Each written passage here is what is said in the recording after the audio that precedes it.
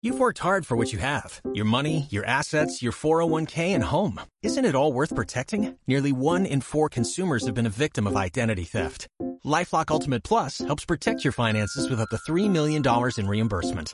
LifeLock alerts you to identity threats you might miss. And if your identity is stolen, your dedicated U.S.-based restoration specialist will work to fix it. Let LifeLock help protect what you've worked so hard for. Save 25% off your first year on LifeLock Ultimate Plus at LifeLock.com/aware. Terms apply.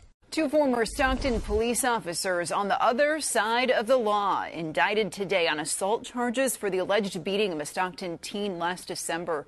Both officers will report to jail tomorrow morning. CBS 13's Laura Hafley live at the Attorney General's office in Sacramento with the next step in this investigation. Laura.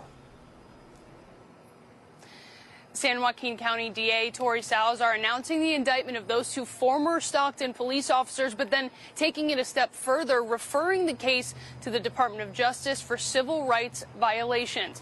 Now, that teenager involved, Devin Carter, and his family spoke earlier. They're claiming this as a small victory over the local police department.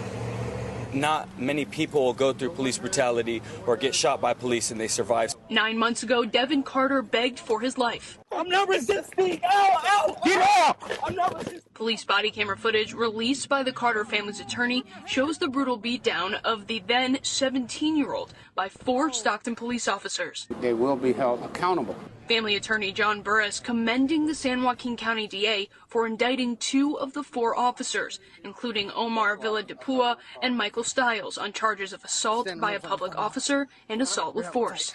It does not matter who you are, what your profession is. We must all be held accountable for our actions. The Stockton Police Officers Association released a statement Friday afternoon supporting the indicted officers, claiming they feared for their lives after the teenager led them on a car chase, writing in part, Mr. Carter drove in excess of 100 miles per hour with no headlights on, often in opposing lanes of traffic. Burris says Carter took off because he was in fear for his life. There was fear on the part of Devin when the police were pursuing him, because that's the kind of fear that African-American men, myself included, will have and still have when you're on a dark road where there's no one else that can protect you and save you. Have you watched the body cam footage? I've watched it many times. I'm knowing that only 2 out of 4 were fired. It puts fear in my life, knowing that I can possibly be pulled over by those 2 officers again. Attorney John Burris, who represented Rodney King 25 years ago, says he's confident this time around his client will see justice. There's no free beatings anymore. Attorney John Burris tells us this is the most severe case of police brutality he's been a part of since he represented Rodney King 25 years ago during King's civil case. Now, those 2 former police officers will be booked at San Joaquin County Jail tomorrow morning and appear in court next on November 11th.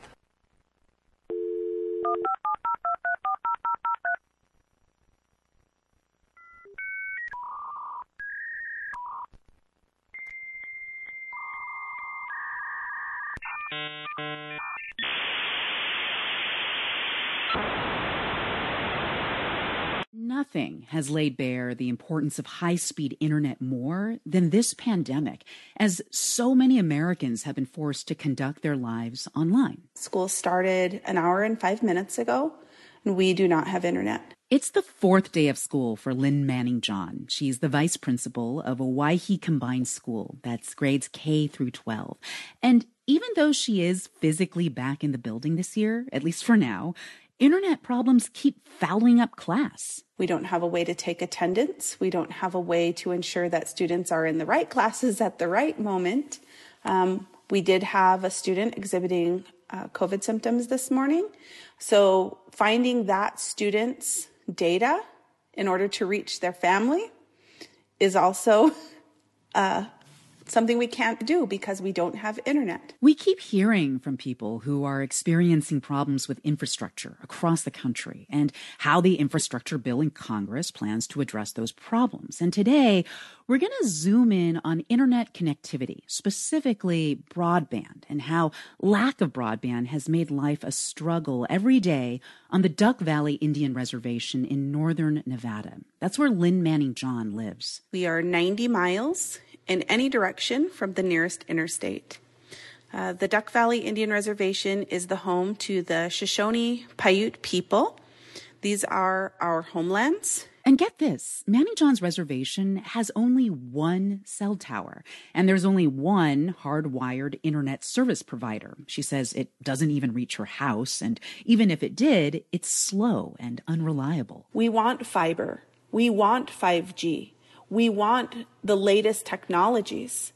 But we are so isolated, it's challenging to get those companies to come. Tens of millions of people across the country lack the kind of high-speed internet or broadband that they need for things like work, school, and streaming, especially in rural and tribal areas.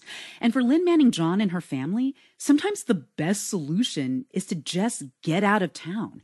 They already have to drive an hour and a half every time just to go grocery shopping. And the perk during some of those trips is that for a brief moment, they can get better internet. So we're getting to a service area, and the notifications are starting to come in. We got a hotel room for the night, and we will have Wi-Fi, which means that my phone gets to update.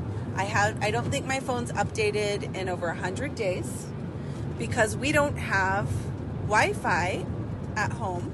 More people than we realize live like this every day. And I wanted to understand why. Why in this day and age, why are there still so many parts of the country that don't have reliable and fast internet access? Well, that unfortunately, it's not the easiest question to answer. That is Catherine DeWitt, project director for the Broadband Access Initiative at the Pew Charitable Trusts.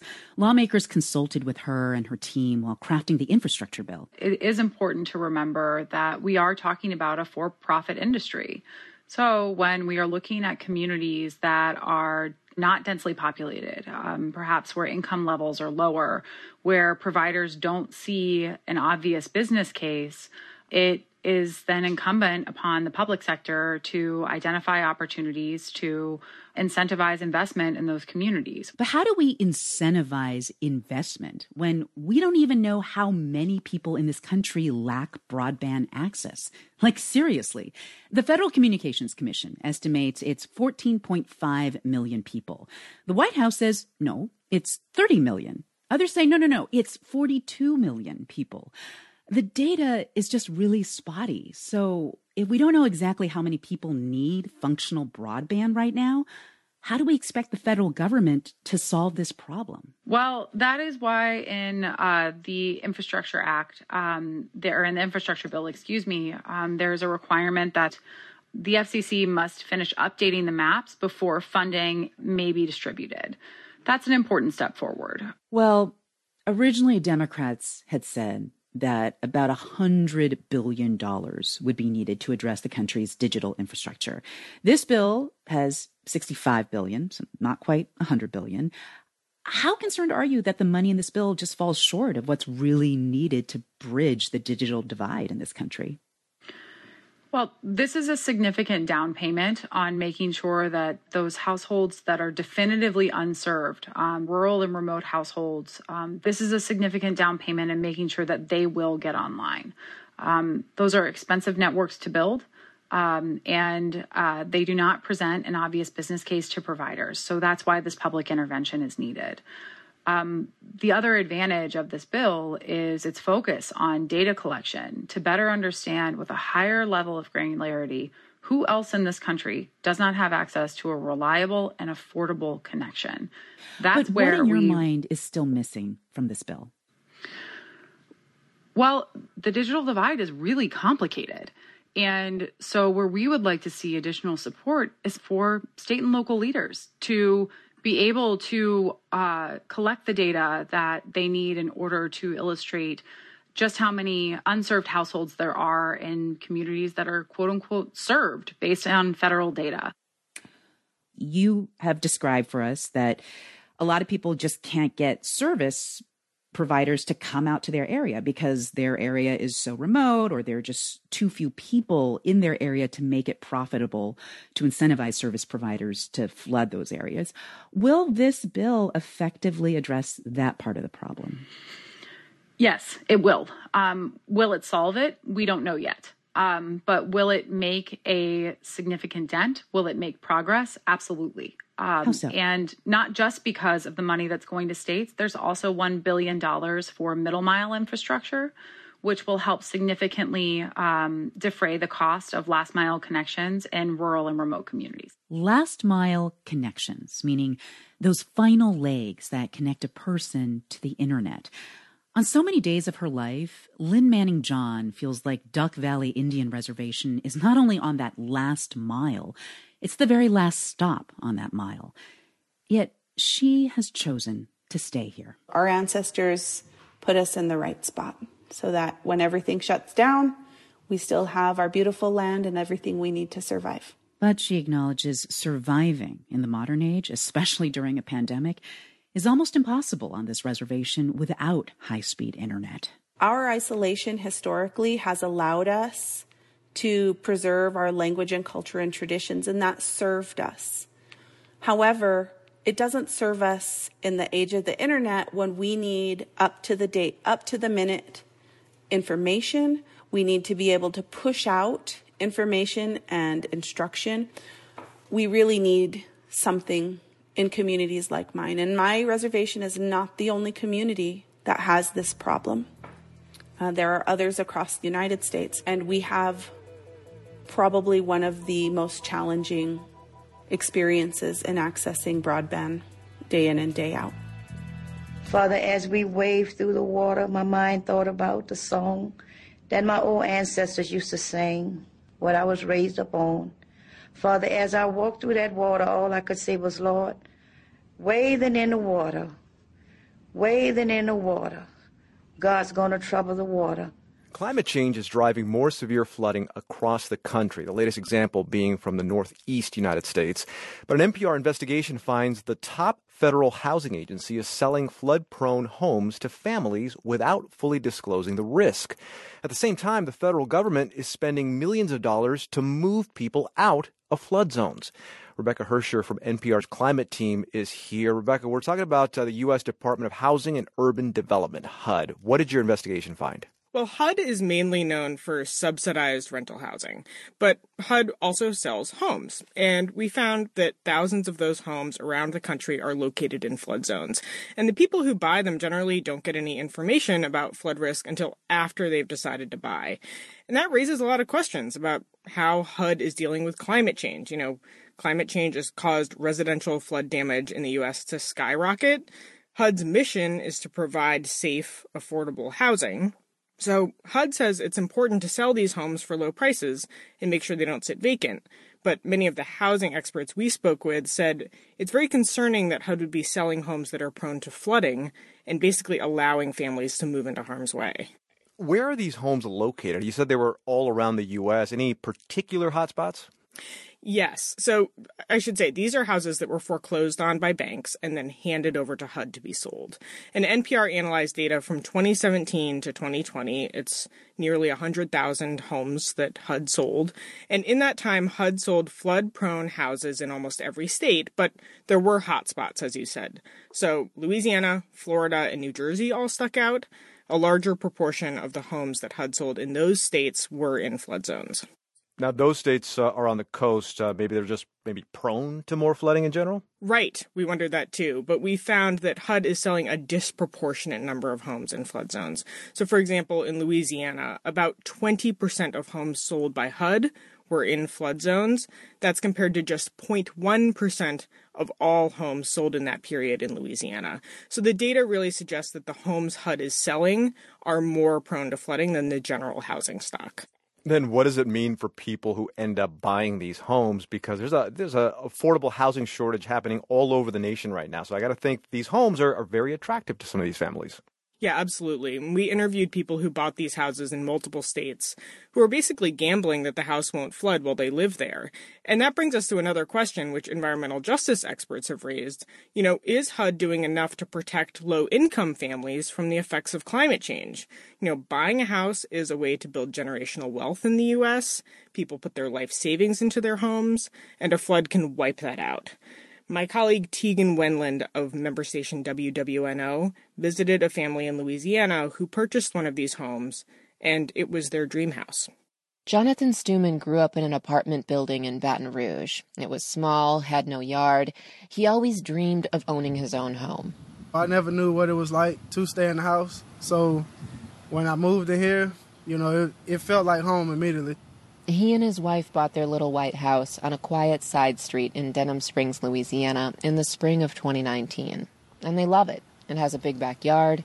That's one of the things that attracted me, too, is the backyard. It's pretty nice size for the kids, and they like to have fun. Little rocking chairs with the kids' names sit on the front porch, Jaden and Jayla. They ride four-wheelers. He's building the kids a big backyard playset. He says they bought the house for $111,000 from HUD. And like many folks who purchase these homes, Stuman doesn't make a lot of money. He works overnights at a local chemical plant. Yeah, I got a good deal on it. The catch? It's in a floodplain. In 2016, a massive climate-driven storm flooded the house with 2 feet of water. It's raised up about a foot off the ground. Stuman wants to raise it higher, but needs to save enough money first. And are you worried about flooding now? No, I'm not too concerned about it. If it happens, it happens. But for right now, I'm just going to enjoy my time. They have flood insurance, but they're still in a precarious situation. Just hundreds of feet away from the Amite River, which runs right through town and jumped its banks in 2016, flooding thousands of homes. The weird thing is, the state has a program to get people out of this area. It's buying out homes right near Stuman's in order to prevent future flooding. I showed a map of those Louisiana HUD homes to Pat Forbes, head of the state agency that oversees those home buyouts. And as you can see, there's a lot concentrated in areas that flooded pretty bad during the 2016 floods. Wow.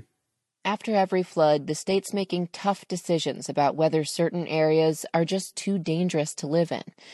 Hundreds of homes have been bought out to be demolished and to return the land to nature. Forbes had never heard of the HUD Home program. Yeah, that's surprising, knowing what I know about HUD's rules and how focused they are on keeping people out of harm's way. Stuman knows the risk he faces, but every time it rains, he and his family hunker down, hold their breath, and hope that the water doesn't rise too high. For NPR News, I'm Tegan Wendland in Denham Springs, Louisiana. All right, so that's the view from Louisiana, and it sounds like state officials are frustrated that HUD is selling flood-prone homes. What is HUD's response?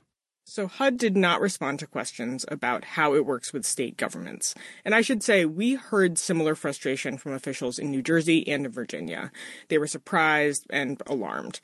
A HUD spokesperson, Michael Burns, told NPR that the agency recognizes that climate-driven flooding is a problem for housing in general, and that, quote, ensuring that federal agencies, including HUD, have the right tools and policies in place to increase resilience nationwide is a key priority of the Biden-Harris administration. Rebecca, what are some potential solutions? So there are a few options that housing experts and homeowners themselves mentioned. First, HUD could disclose flood risk earlier and more fully, put flood risk right on the main listing page, and explain how likely is it that water will enter into the house, how much water. Second, give information up front about the cost of flood insurance. It can be really pricey, and it doesn't always cover all the damage. And third, do more to make homes safe from flooding before HUD sells them. So, for example, lift foundations or automatically give grants to buyers so they can do that kind of work themselves. And HUD says it's studying the overall risks of climate change, including flooding, but didn't provide any more details. That's Rebecca Hersher from NPR's climate team. Rebecca, thanks. Thanks so much. This jersey that we wear today, it doesn't say Red Sox. It says Boston. Voters in Boston are getting ready for a major shakeup in their city's politics. Tomorrow's election and the race for mayor narrows the field to 2 finalists. One thing won't change. All the contenders in this nonpartisan election are left of center. But as Jeffrey Brown reports, the face of leadership looks different this year. It's part of our Race Matters series. Meet the mayor, the old one, always a white male, and for 90 years, all but one Irish. Let's make sure we get it done. But look now, change is in the air in Boston, where the top candidates this year are all women of color who serve on the city council. Acting Mayor Kim Janey and Andrea Campbell, both black. Michelle Wu, Taiwanese-American. Anissa Asaibi George, daughter of Tunisian and Polish parents. Hey, Angel. To many, like Cheryl Clyburn Crawford, it's a watershed moment. She grew up here and now heads Mass Vote, aimed at increasing voter participation in communities of color. At one point, we could not see ourselves. A black female mayor, that just wasn't in the cards. We didn't see it. As the demographics change and the city is becoming more, mixed, diverse, people see themselves in those roles and say, I can, right? Like that role is open for me. This is a city of rich history, but part of that history involves deep racism. When I was growing up in this area, one of my childhood heroes was Bill Russell, one of the great basketball players with the Boston Celtics. He would write years later in a memoir with bitterness of his experience as a black man here, calling Boston a flea market of racism. So one question posed now, how much has the city really changed? In the 1970s busing era, overt violence. Today, continued economic disparities. A study by the Federal Reserve Bank of Boston found the median net worth for non-immigrant black households in the metropolitan area was just $8, compared to $250,000 for whites. Boston has quite a reputation as a racist city. It racist does. Past. Is it deserved? Yes, very much so. I grew up here. I went to school here. I left and I came back after 25 years. And in a different shape, in a different form, but it still exists. And I think we're working on it. I feel hopeful. These are the 411 kits with all the information about the different campaigns that we're working on. Crawford's group is nonpartisan and doesn't back specific candidates. But she says an election amid a pandemic gives all of them and voters a need to respond. I think with COVID last year, 2020, ripping the Band-Aid off and exposing all the inequities that exist within our communities, that we have a real opportunity to make change. Thriving church, the hub of this neighborhood. The old way in Boston revolved around tight-knit neighborhood institutions like the Catholic Church. Larry DeCara learned that as a politician himself in many roles, beginning in the 1970s as a city councilor and candidate for mayor. We met him outside Blessed Sacrament, shuttered since 2004 in the Jamaica Plain neighborhood. When I arrived in Jamaica Plain, there were 4 Catholic churches and 4 Catholic schools. Today, there are 2 Catholic churches. Today, Jamaica Plain is a more gentrified community, new businesses mixed with old, and its own Whole Foods. And many of these buildings are now occupied by young single people who aren't from here. Yeah. And they will don't have those roots. Don't have the roots, don't even know what church they're supposed to go to. Very, very different. But people don't have those roots, but they also don't have the political roots. Don't have the political roots because they don't know that Maura Hannigan's father was in the state Senate and her grandfather was before him. Yeah. They just don't know those things. Yeah.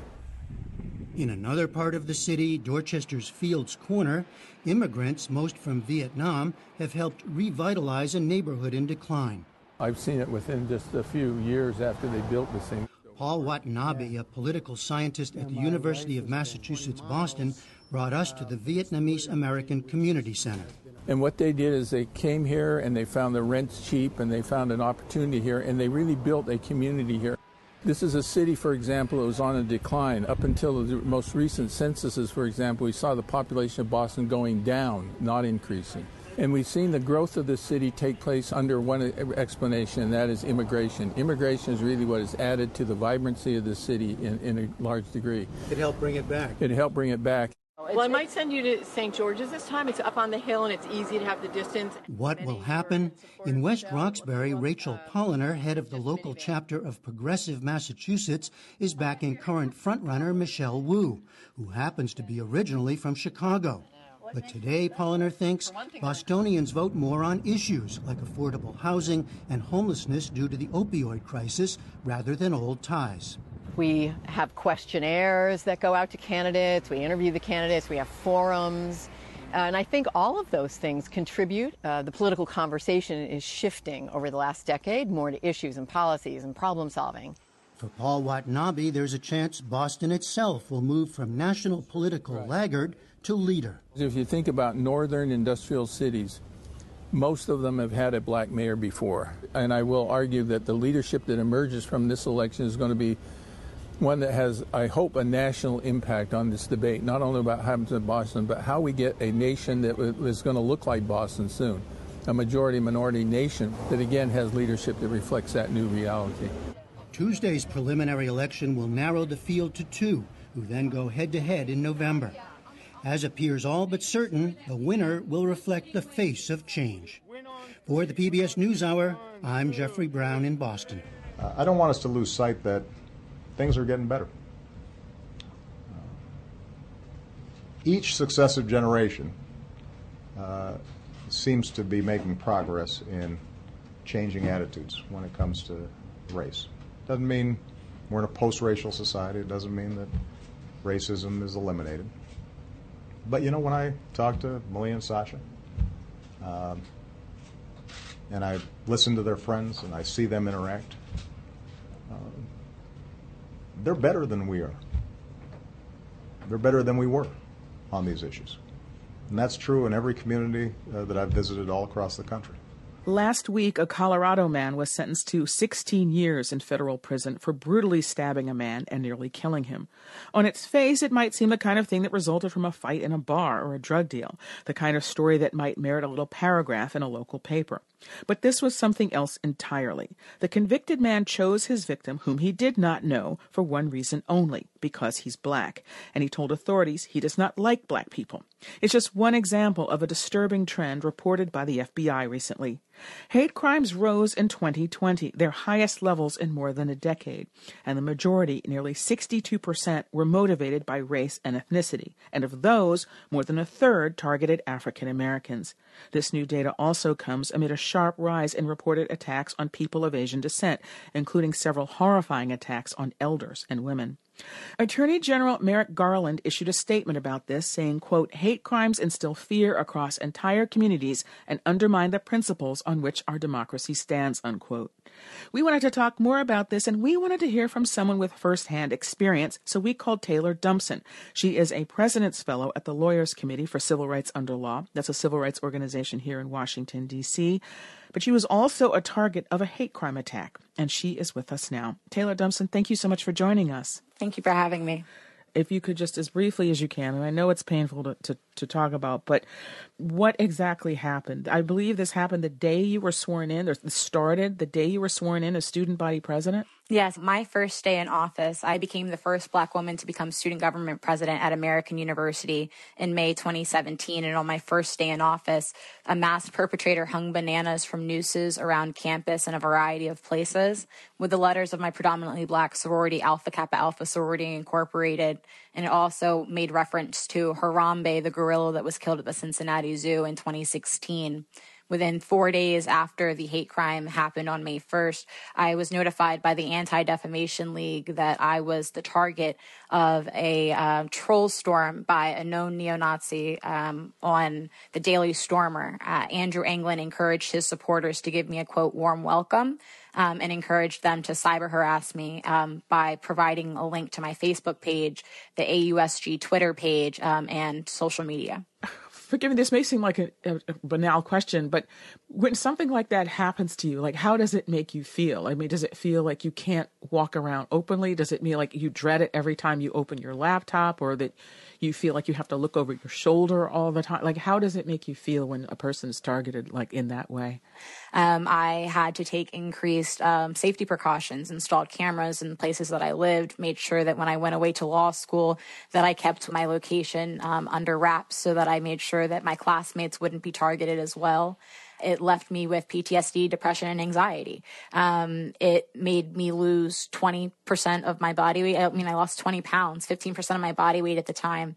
So I dropped from about 125 pounds to about 105 pounds within 6 months of the hate crime. And it really impacted just my ability to express myself as a young woman, somebody who was on a very active student campus, and engage on, everyday topics.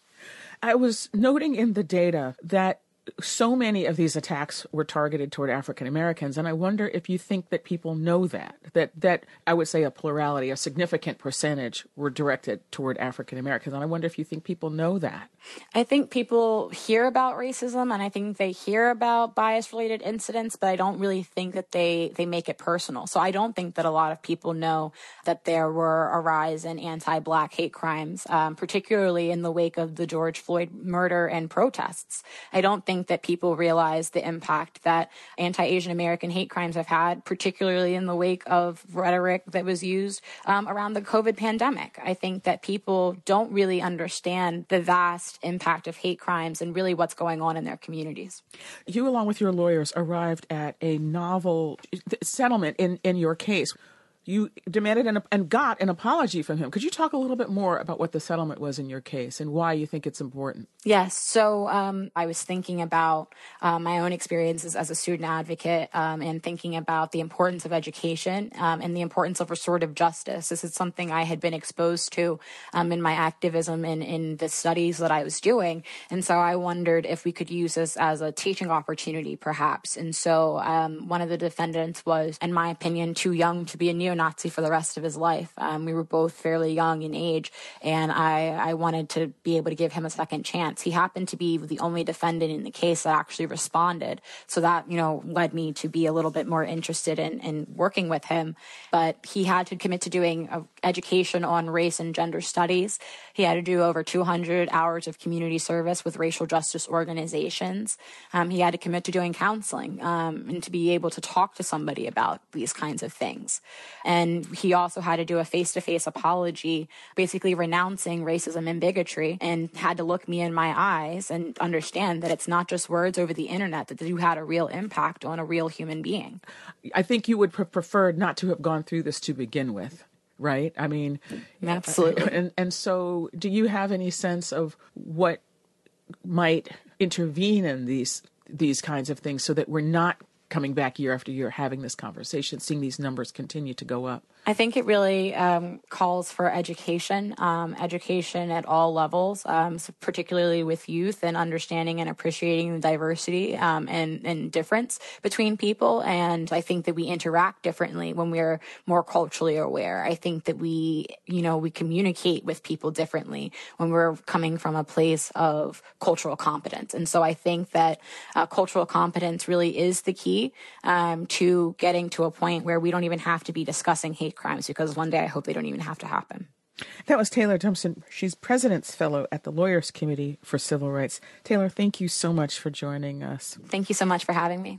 White supremacy is a sickness. It was not the only thing that was discussed at last night's county council meeting. We learned the outcome of a controversy you might remember surrounding the county health director, Dr. Faisal Khan. In July, Dr. Khan admitted right here that he lost his cool, and we have blurred it, but he does admit that he flipped off several members of the public following a heated meeting over masks. So last night, Dr. Sam Page revealed that he did verbally reprimand Dr. Khan over this.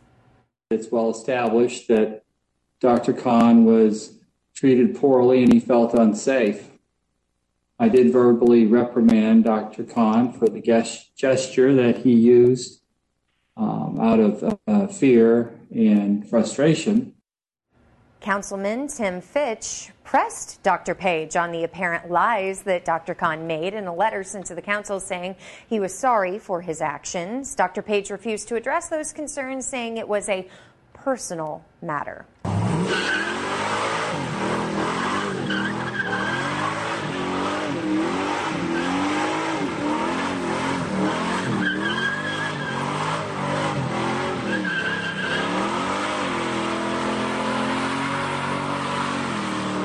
On Saturday, a reckless driver in Brooklyn allegedly ran a red light and collided with another car. Both vehicles careened into 3 pedestrians, a 33-year-old woman, a 36-year-old man, and a 3-month-old baby being pushed in a stroller by her mom on the sidewalk, who was killed. The driver reportedly had dozens of traffic violations to his name. Street safety advocates took to City Hall after the crash, lining up a row of all-white ghost strollers to symbolize children killed by drivers. You may have seen those white ghost bikes around the city. Advocates are blaming Mayor de Blasio for not implementing the Reckless Drivers Accountability Act, a law passed in 2020 that has not been put in effect yet. They say it may have gotten this driver off the streets earlier. Joining me now to discuss that law and what's behind the delay is my colleague, Stephen Nesson, transportation reporter for WNYC and Gothamist. Welcome back to the show, Stephen. Hi, Bridget. Before we get into the law, can you break down some of the most recent stats on pedestrian and cyclist fatalities? Sure. And just one quick correction to the introduction. You did a phenomenal job. I just wanted to add that the driver, I don't know if he was running a red light, the reported driver, but he was going the wrong way it was a one-way street. He was going the wrong way when the collision took place. And Thank you for that. I think that's, it adds a little bit more drama to it and absolutely horror to the situation, of course. The traffic stats this year, the pedestrian and cyclist fatalities are quite bad. To date, it's at least 189 people have been killed. And that's pedestrians, cyclists. And that comparing that to the same time last year, there were only 150, which is also bad. I mean, 2020 was the worst year since Mayor de Blasio took office and launched Vision Zero. That was the worst year for traffic fatalities. And this year looks like on pace to be even worse. There's a lot of thoughts about why this is happening. The pandemic certainly played a role. I think a lot of drivers got used to having somewhat emptier streets so they could drive faster. And as a result, there have been more deaths as well. But there's a slew of other reasons that people are blaming this, as well as an increase in driving, due also perhaps to the pandemic. Sure. We mentioned the Reckless Drivers Accountability Act. It was passed by the City Council in February of 2020. Right. Can you remind listeners what's in that law? Yes. So it passed in 2020, and then again, due to the pandemic, the mayor didn't actually put funding in the budget for the program. So it was essentially put on ice. It was passed, but there was no money for it to be implemented. And then this year, they did put money into the program. And you want to know, what is this program? What is it? The Reckless Drivers Accountability. Yeah. It would essentially, the goal is to take the most reckless drivers off the road.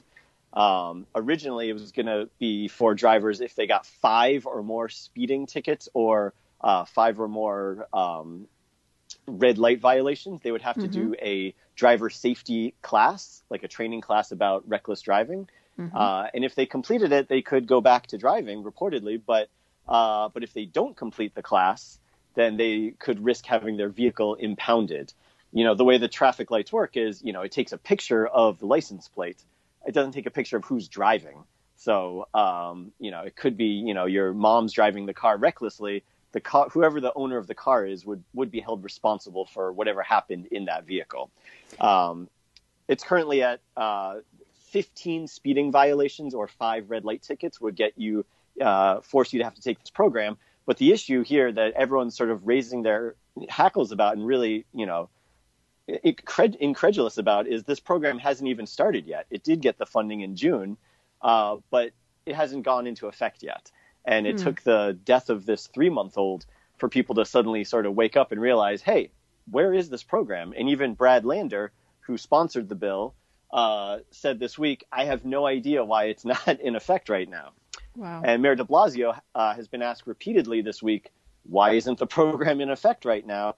And he says he's not sure. I'll have to get back to you. I need to check on that. And the head of the DOT sent a message last night that said it's going to be in effect soon, this fall. But that's still, we don't really have a date when the so-called most reckless drivers would be getting a notice that they have to take this class. So the answer to when it will go in effect is soon, this fall. And just one point that I think is worth clarifying, if a driver, when this program actually does take effect, if a driver has had their car seized, but then takes this class, do they get their car back? I believe they could get their car back if they take the class, if they complete the training program. So, a lot of the conversation we're hearing in terms of how this could have potentially prevented this, just awful tragedy of the 3-month-old's death, assuming the program was in effect and this person hadn't taken their course, this car would potentially have been impounded.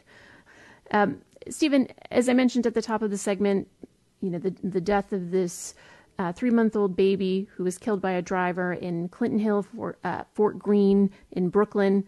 You wrote that the driver reportedly had over 90 speeding tickets, and the New York Post reports that he had traffic offenses that included running red lights 14 times since 2017, including 5 times this year. Cameras caught the car speeding in school zones 35 times in 2021 alone, including 7 since the start of the summer. Are there no laws currently in place that could have taken a driver like this off the road sooner? Well, just to add to that, Juliana Cuba from Streets Blog also reported that she found that the driver's license was actually suspended back in April for not paying various summonses. So yes, I think it seems like, having a suspended license alone would disqualify you from driving on the road. Reportedly also the driver had Pennsylvania license plates. It's unclear if this is a New York resident, but I believe that, this is another way that people, evade the law by registering their vehicles out of state to avoid insurance fees. Again, all these things could be cracked down on, but it's a matter of enforcement. I know Eric Adams, the, presumptive, Democratic nominee, presumptive mayor, possibly wants to crack down on it. He wants more enforcement from the NYPD. The NYPD does have the authority to, issue traffic summonses, but that's down. Other people have said, there should just be more ticketing. And then at some point, if this bill the reckless driving bill goes into effect, this person would have to pay the consequences for that steep number of tickets. I mentioned the speeding tickets in school zones, Stephen, and they're part of the city's automated enforcement system. But for listeners who aren't familiar, can you just explain how that works? Sure. So it took a Herculean effort just to get speed cameras installed in the city, because it's up to the state to actually approve this sort of thing. And it took a lot of push and pull for years. But finally, there are cameras within a short radius of schools.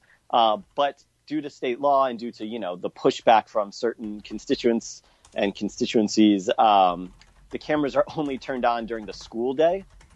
They're actually turned off when school's not in session. And that's something advocates are screaming about and yelling and calling for Albany to let the city control our own speed camera lights, or speed camera, times. Absolutely. So that they could be turned on 24 hours. But they issue a ticket. And another thing that advocates are calling for that they think would help, prevent these sorts of things, although this sort of crash seems beyond horrific, but they want to lower the speed limit further in the city. And again, that's something that only the state can approve. Right. But there is a bill pending in Albany that would allow the city to control its own speed limits, and they want to lower it to 20 in some places. It's currently 25. Milan Harmlum, welcome to WNYC. Hi, thank you for taking my phone call. I love your program and listen almost every day. I am not a driver, but I am a pedestrian, and I've been a subject for so many years crossing the street in Harlem by the speed racing cars and the illegal motorcycles. I filed complaints to 311, and it was escalated to 911 many times. It never has been done. Every day you cross the street on 125th Street or 124th Street, and your heart started beating, and you're afraid that they're never going to stop. They take in the light, and I'm very polite pedestrian. I grew up different. I respect drivers, but drivers in Harlem do not respect pedestrians. They drive on a sidewalk, which is totally illegal. They drive in the Morningside Park, through the Morningside Park, where kids, dogs, cats walking, and nothing has been done in 5 years. Mila, thank you. Thank you for your call and for describing that. It's, these are ultimately they become real quality of life issues, Stephen.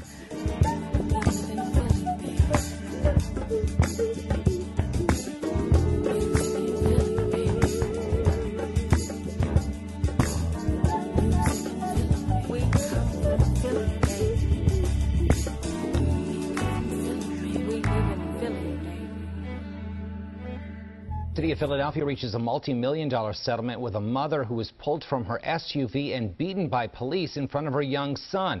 Happened last year in the hours after the police killing of Walter Wallace in West Philadelphia. Eyewitness News reporter Jan Carabeo is live in our news center with the details. Good morning, Jan. Jim, good morning. Attorneys say this $2 million settlement is historic, the city's largest for a non-deadly police brutality case. But the family impacted here says this is about more than money. It's about accountability and meaningful change. Now, this incident goes back to October of last year, during civil unrest following the deadly police shooting of Walter Wallace Jr. in West Philly. Rakia Young was just driving with her 2-year-old son and 16-year-old nephew at the time. She tried to get through the chaos that was unfolding there in the street, but her SUV got caught in the middle. That's when her lawyers say responding police yanked Young and her nephew from the vehicle and beat them. Young was arrested and released the next morning. Now, almost a year later, police tell us 2 officers have been fired as a result of this incident, and 14 others are awaiting disciplinary hearings. Meantime, Young says her son is still traumatized by what police did that day. Violently yanked Ms. Young and her nephew from the vehicle and physically beat her and him. Aggravated assault, recklessly endangering another person, simple assault. This was nothing more than an attack that would be perpetrated by any random street thug. I hope that the officers responsible will never have the chance to do something like this to another person. And take a look at this. You may remember this photo as well. It went viral following this incident, showing a police officer holding Young's child. The picture was posted by the National Fraternal Order of Police, and the caption claimed that Young's son was found by officers wandering around barefoot, lost in an area of complete lawlessness. Now, that post has since been deleted, but Young is now suing the NFOP. Her lawyers are also asking the district attorney to file charges against every officer that was involved that day. Eyewitness News has reached out to the district attorney's office. They would not confirm or comment on any potential criminal investigation. We'll keep you up to date. For now, we're live in the news center. Jan Carabeo, CBS 3 Eyewitness News. Back into you. All right, Jan, thank you for that. If you're going to recruit the great black athlete, Stan Boney. And I'm Alexis Walters. The Farrell School Board this evening took under advisement, but did not act on a request to remove the name of a legendary basketball coach from the high school gymnasium. The coach was the late Ed McCluskey. The board was told of how McCluskey allegedly beat and berated players, and they should not be honoring this kind of man. The effort to erase a legacy. It is our top story at 10. About 40 people attended this evening's Farrell School Board meeting to discuss removing visible legacies of former head basketball coach Ed McCluskey, like the name attached to the school's gymnasium and the shrine in his honor in the adjoining lobby. Coach McCluskey was a great guy as far as X's and O's concerned, but in my opinion, he was a very, very poor human being. Brian Sanders Sr., a 1977 Farrell graduate who played for McCluskey, led the effort. Ed McCluskey coached Farrell for 29 years, from 1948 to 1977, winning 7 state championships. But Sanders cited incidents where McCluskey hit players in the head with clipboards and used the N-word. Sanders said it was brought up now because former Sharon Herald sports editor Jim Rakey wants McCluskey in the Naismith Basketball Hall of Fame. I told Rakey, leave this alone. You open up old wounds. There's guys still hurt, like my cousin. Sanders' cousin was Richard Chambers, and he had his own Ed McCluskey story. He sit there and beat me, kick me. Then he had a dad shit. He sit there and what kind of man sit there and tell a kid, your mama and daddy don't want you? Man, that's what he did to me. He degraded me. But let me tell you, if we don't do something about this now, we run the risk of normalizing abuse. We run the risk of not people having a voice and kids and other people coming forward about abuse that has happened to them. No one spoke in favor of Coach McCluskey, though School Board President Terry Harrison said they have heard from McCluskey supporters. As a board, we're not just getting your side. Yes, sir. We're getting other sides of this coin as well. Yes, sir. In the end, the lawyer for the Farrell School Board cited a new state law that requires all resolutions being voted on to be made public at least 24 hours beforehand. Board President Terry Harrison said the board will look at it and bring it up again at its October meeting. 1 million niggas inside. You can't break me, even though you try. 1 million niggas inside. Even though you hit me with everything you got. 1 million niggas inside. To Georgia now. That's where the U.S. Justice Department is opening an investigation into Georgia's state prison system because of possible civil rights violations. Officials say staff shortages are leading to violence and sexual abuse, as Lisa Hagen from member station WABE reports. The Justice Department says it'll focus on both violence inmates face from other inmates, as well as sexual abuse directed at gay and trans prisoners. Assistant Attorney General Kristen Clark is with DOJ's Civil Rights Division. In 2020, at least 26 people died in Georgia prisons by confirmed or suspected homicide. There have been a reported 18 homicides so far in 2021. She says her office has also seen countless reports of stabbings and assaults. In previous years, Georgia had built a reputation for leading the way in prison reforms in the South. The Justice Department's investigation now comes as some facilities are experiencing what Clark calls devastating staffing shortages. It can lead to inadequate supervision and violence. It can also prevent people from being able to access necessary medical and mental health care. In a lawsuit filed last week by the Southern Center for Human Rights, it's alleged correctional officer vacancies are higher than 70% in one Georgia prison. Inmates there say special isolation cells are unsanitary, vermin-infested, and often unmonitored. Here's acting U.S. Attorney for the Middle District of Georgia, Peter Leary. Our criminal justice system must allow wrongdoers to serve their sentences in a safe and civilized environment.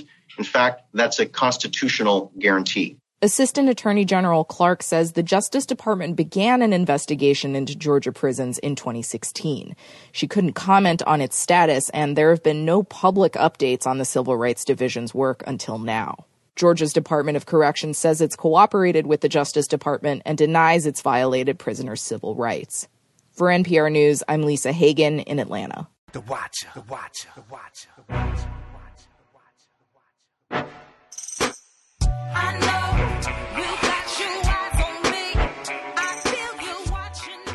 Police officers spend a lot of time interviewing people at the scene of a crime or maybe a car accident.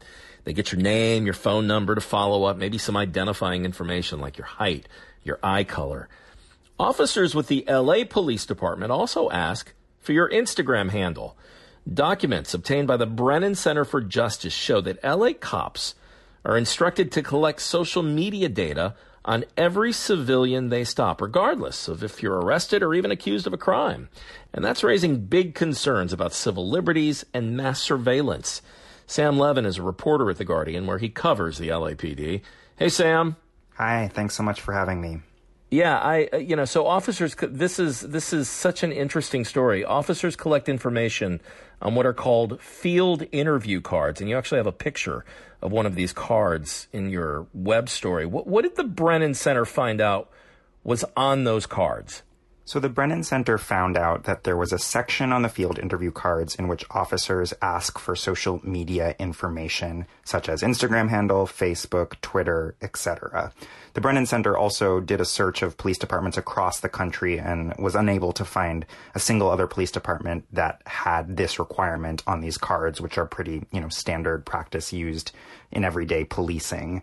And so the finding of social media information on those cards has raised significant civil liberties questions and just basic questions about why the LAPD is routinely collecting this information in the first place. Do you have to answer that question? I mean, is it one of those things where if you don't, they can arrest you? So there's not specific law about whether you have to provide your social media information to police. But like in many instances and interactions with police, obviously you have a right to remain silent. And, if you're not under arrest or being detained, you have a right to ask the officer if you can leave and to not give information. And so you always have that right to remain silent. Of course, it depends on the specific circumstances, why you're interacting with police in the first place. But there's no specific law requiring you to give your social media information to police. I mentioned the Brennan Center. Why was it requesting this information from LAPD in the first place? I mean, was there a suspicion that they were collecting and tracking social media accounts? So the Brennan Center has done a lot of work scrutinizing police departments over social media monitoring and just surveillance more broadly. And so they had done a sort of broad request for information related to LAPD and how it was monitoring people's social media.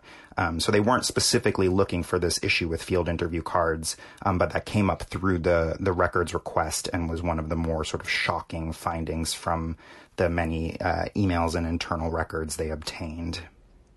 There's also a line that I saw for a person's social security number, which got me thinking, don't sanctuary laws prevent police officers from asking civilians their immigration status? Someone who is not here legally doesn't have a social security number, right? Yeah, so that was just another finding that the Brennan Center kind of stumbled on, and they saw that these cards request social security information, which, as you say, appears to violate the spirit of the sanctuary laws at the very least, which say that police specifically are not supposed to ask people about their immigration status. And in many ways, asking for a social security number can be a proxy for immigration status since, there are undocumented folks who don't have social security numbers. And so that raised huge alarms for civil rights leaders here in LA. When we reported on that, because, LA specifically has taken a number of steps to have strong sanctuary laws, and even LAPD has taken steps in the past that are meant to reduce the perception that they might be collaborating with immigration enforcement. And so this inclusion here on the card would seem to suggest the opposite. And what was more troubling was that it also included a bizarre disclaimer on the card that officers were supposed to read, suggesting that people are required to provide their social security number under federal law. And experts I talked to said that that does not appear to be true. There is no law that says, state or local police can ask you for your social security number and you have to provide it. You interview, Sam, several activist groups in your piece, including Black Lives Matter LA, the Stop LAPD Spying Coalition, as well as law and justice experts. I mean, what's been the reaction to what you guys have found and what the Brennan Center has found? So activists have always suspected that police were monitoring their social media activity, and there's tons of records to suggest that LAPD has closely monitored Black Lives Matter and other, civil rights groups that, protest police brutality. I think many of them were surprised and disturbed to learn that there appeared to be this sort of widespread collection of social media data from just everyday interactions with police. And that seemed to be a kind of potential surveillance that was on a scale that, these activists had not imagined. The LAPD came out with a response last week saying that people communicate through social media now just as much as they do through, their phones or texts or emails. So are they saying, Sam, that they collect social media information as another way to get in touch with that person, that it's not a way to monitor them? So that has been their public response to our reporting, essentially saying that this is just another form of how we get in touch with people, just like a phone number, et cetera. However, we've seen from the internal messages that they've been, communicating on the field interview cards and specific to social media, that there's been a different message. We've seen, a couple of years ago, the previous police chief, said that the police department was adding social media because this can be important, information now and is a marker of someone's identity. And we saw, more recently, the current police chief last year, not specific to the social media, but reminded all staff that they must fill out all the information on the card as thoroughly and fully as possible, specifically because it's useful in arrests and prosecution and investigations. And so there are many reasons to believe that, this is not just being used as a way to get in touch with folks, but that, this could be used for future investigations and for, potential arrests and prosecution. Also curious is the fact that they told you that the field interview card policy was being updated. Those were their words. But they didn't tell you what the details of that update would be. I mean, have you heard anything more about what they mean by that, updated? Yes, so I have asked them repeatedly for follow-up information on that, and they have confirmed to me that the policy is still being updated and have provided no additional detail of how it is being updated. And, we've been asking the LAPD about this policy for, a few weeks now, since I first started reporting on this and reviewing the documents that Brennan Center obtained. And so It's unclear what the changes might be, but I'm certainly keeping an eye on it and plan to report on it when there's an update. Yeah, we're keeping an eye on it as well. Sam Levin, who covers the LA Police Department for the Guardian newspaper. Sam, thanks for being here. Thanks so much for having me. Why do you keep calling this the Chinese virus? There are reports of dozens of incidents of bias against Chinese Americans in this country. Your own aide, Secretary Azar, says he does not use this term. He says ethnicity does not cause the virus. Why do you keep using this? A lot of people say it's racist. It's not racist at all. No, not at all. It comes from China. This evening at the White House, President Biden, joined by the prime ministers of the United Kingdom and Australia, announced a new partnership in the Indo-Pacific region. Chief among the announcements, an effort to build nuclear-powered submarines for Australia. The one issue not mentioned by the three leaders, but clearly driving this move, a rising China. Our foreign affairs correspondent, Nick Schifrin, is here with me now with more. And Nick, tell us what it was that the president and the two prime ministers announced. Yeah, so this was what they called a landmark defense and security partnership known as AUKUS, Australia, UK, U.S. This is about sharing technology, sharing defense industries, and cooperating militarily. They talked about defending shared interests, but as you just said, they didn't mention China. But this is about defending shared interests against a rising China. Take a listen to President Biden and Australian Prime Minister Scott Morrison, who appeared at the White House virtually. Our nations will update and enhance our shared ability to take on the threats of the 21st century, just as we did in the 20th century, together. Our nations and our brave fighting forces have stood shoulder to shoulder for literally more than 100 years. Through the trench fighting in World War I, the island hopping in World War II during the frigid winters in Korea, and the scorching heat of the Persian Gulf. AUKUS, a partnership where our technology, our scientists, our industry, our defence forces are all working together to deliver a safer and more secure region that ultimately benefits all. This is a giant strategic step for Australia, Judy. I asked Alan Tidwell, who directs the Centre for Australian, New Zealand, and Pacific Studies at Georgetown, how significant this was for Australia to decide this. And he said it was the most important announcement, most important decision that Australia has made since the early 50s, since the Australia-New Zealand-U.S. treaty.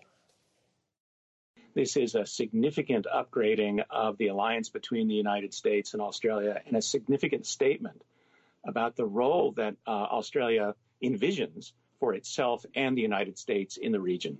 And increasingly, that role is a united one, Judy. The U.S. and Australia against China. For Australia, the U.S. becomes closer to them, and the alliance with the U.S. becomes more resilient. And the U.S. Gets an ally that is much more capable of deterring China on its own. So how is the United States doing that militarily? This is the premier announcement today, what you said, nuclear-powered, conventionally armed submarines for Australia. This is some of the U.S.'s most trusted, most secret technology. The U.S. has historically refused to provide this technology to anyone, including its partners. In fact, the only time the U.S. has ever shared this technology was with the U.K. more than 70 years ago. Australia currently has diesel-electric submarines, so it's a big investment for them to switch to nuclear submarines, and those nuclear submarines, nuclear-power submarines, will allow them to deploy farther, deploy more stealthily, stay in strategically important areas like the South China Sea, like Southeast Asia, even as far as Taiwan, that China has been using territorial claims throughout that region, as Tidwell said again to me. And so it could be that one day China decides that it wants to curtail the transshipment of Australian ships or other vessels through that region. And Australia has to protect those vessels. And so what better way to do it than with a submarine? And so I think that, it's based upon, in part, Chinese behavior in the South China Sea. And they have created a problem that is really leaving Australia with very few choices about how it proceeds in the future. And China has not only expanded its claims in the South China Sea, it's tried to punish Australia for steps it's taken. One, to block Chinese 5G from coming into Australia, and two, calling for simply an investigation into the origins of COVID. China is Australia's #1 trading partner, Judy, and yet today is clearly a sign that Australia is deciding strategically that the future is with the U.S. to counter China. And as you say, this is a big move that's happening. What do the people you talk to say they expect China to do in response? They're not going to respond well. This will only reinforce what China already believes is happening, which is the U.S. is trying to contain China using what China calls gangs, as in the U.S. and its partners are ganging up on China. But the Chinese experts I spoke to actually today said they pointed out that, look, the Chinese-Australia relationship is already bad. China's wrath may actually be pointed to London. Prime Minister Boris Johnson was part of this announcement. China has not punished London economically yet. But even though the experts say that this is a response to Chinese behavior, that the U.S. and Australia are creating this greater military alliance in order to counter Chinese behavior, there is no sign that China has any intention of changing its own behavior. Significant developments, and Nick Schifrin reporting on all that. And meantime, our Yamiche Alcindor was at the White House in the room where the president spoke, and she joins me now. So, Yamiche, how does this announcement, this set of steps, fit in with all the other international challenges the president's facing right now, in particular Afghanistan?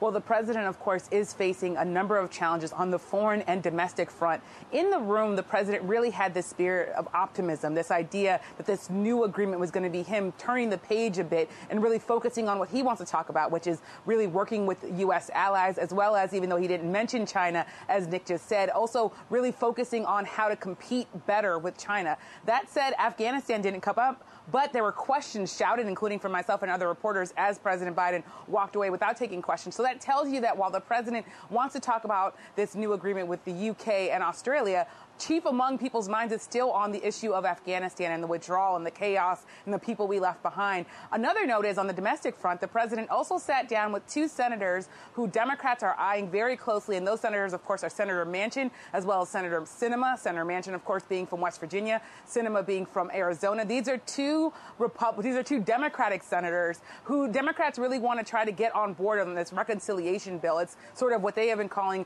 a human infrastructure package. It's a $3.5 trillion deal. The president really trying to get them on board. So we'll have to see what happens there. The other thing that the White House tells me is that they're very focused on COVID and talking about that. So this really shows you that the White House does not want to be talking about Afghanistan right now, but it's still, of course, top of mind.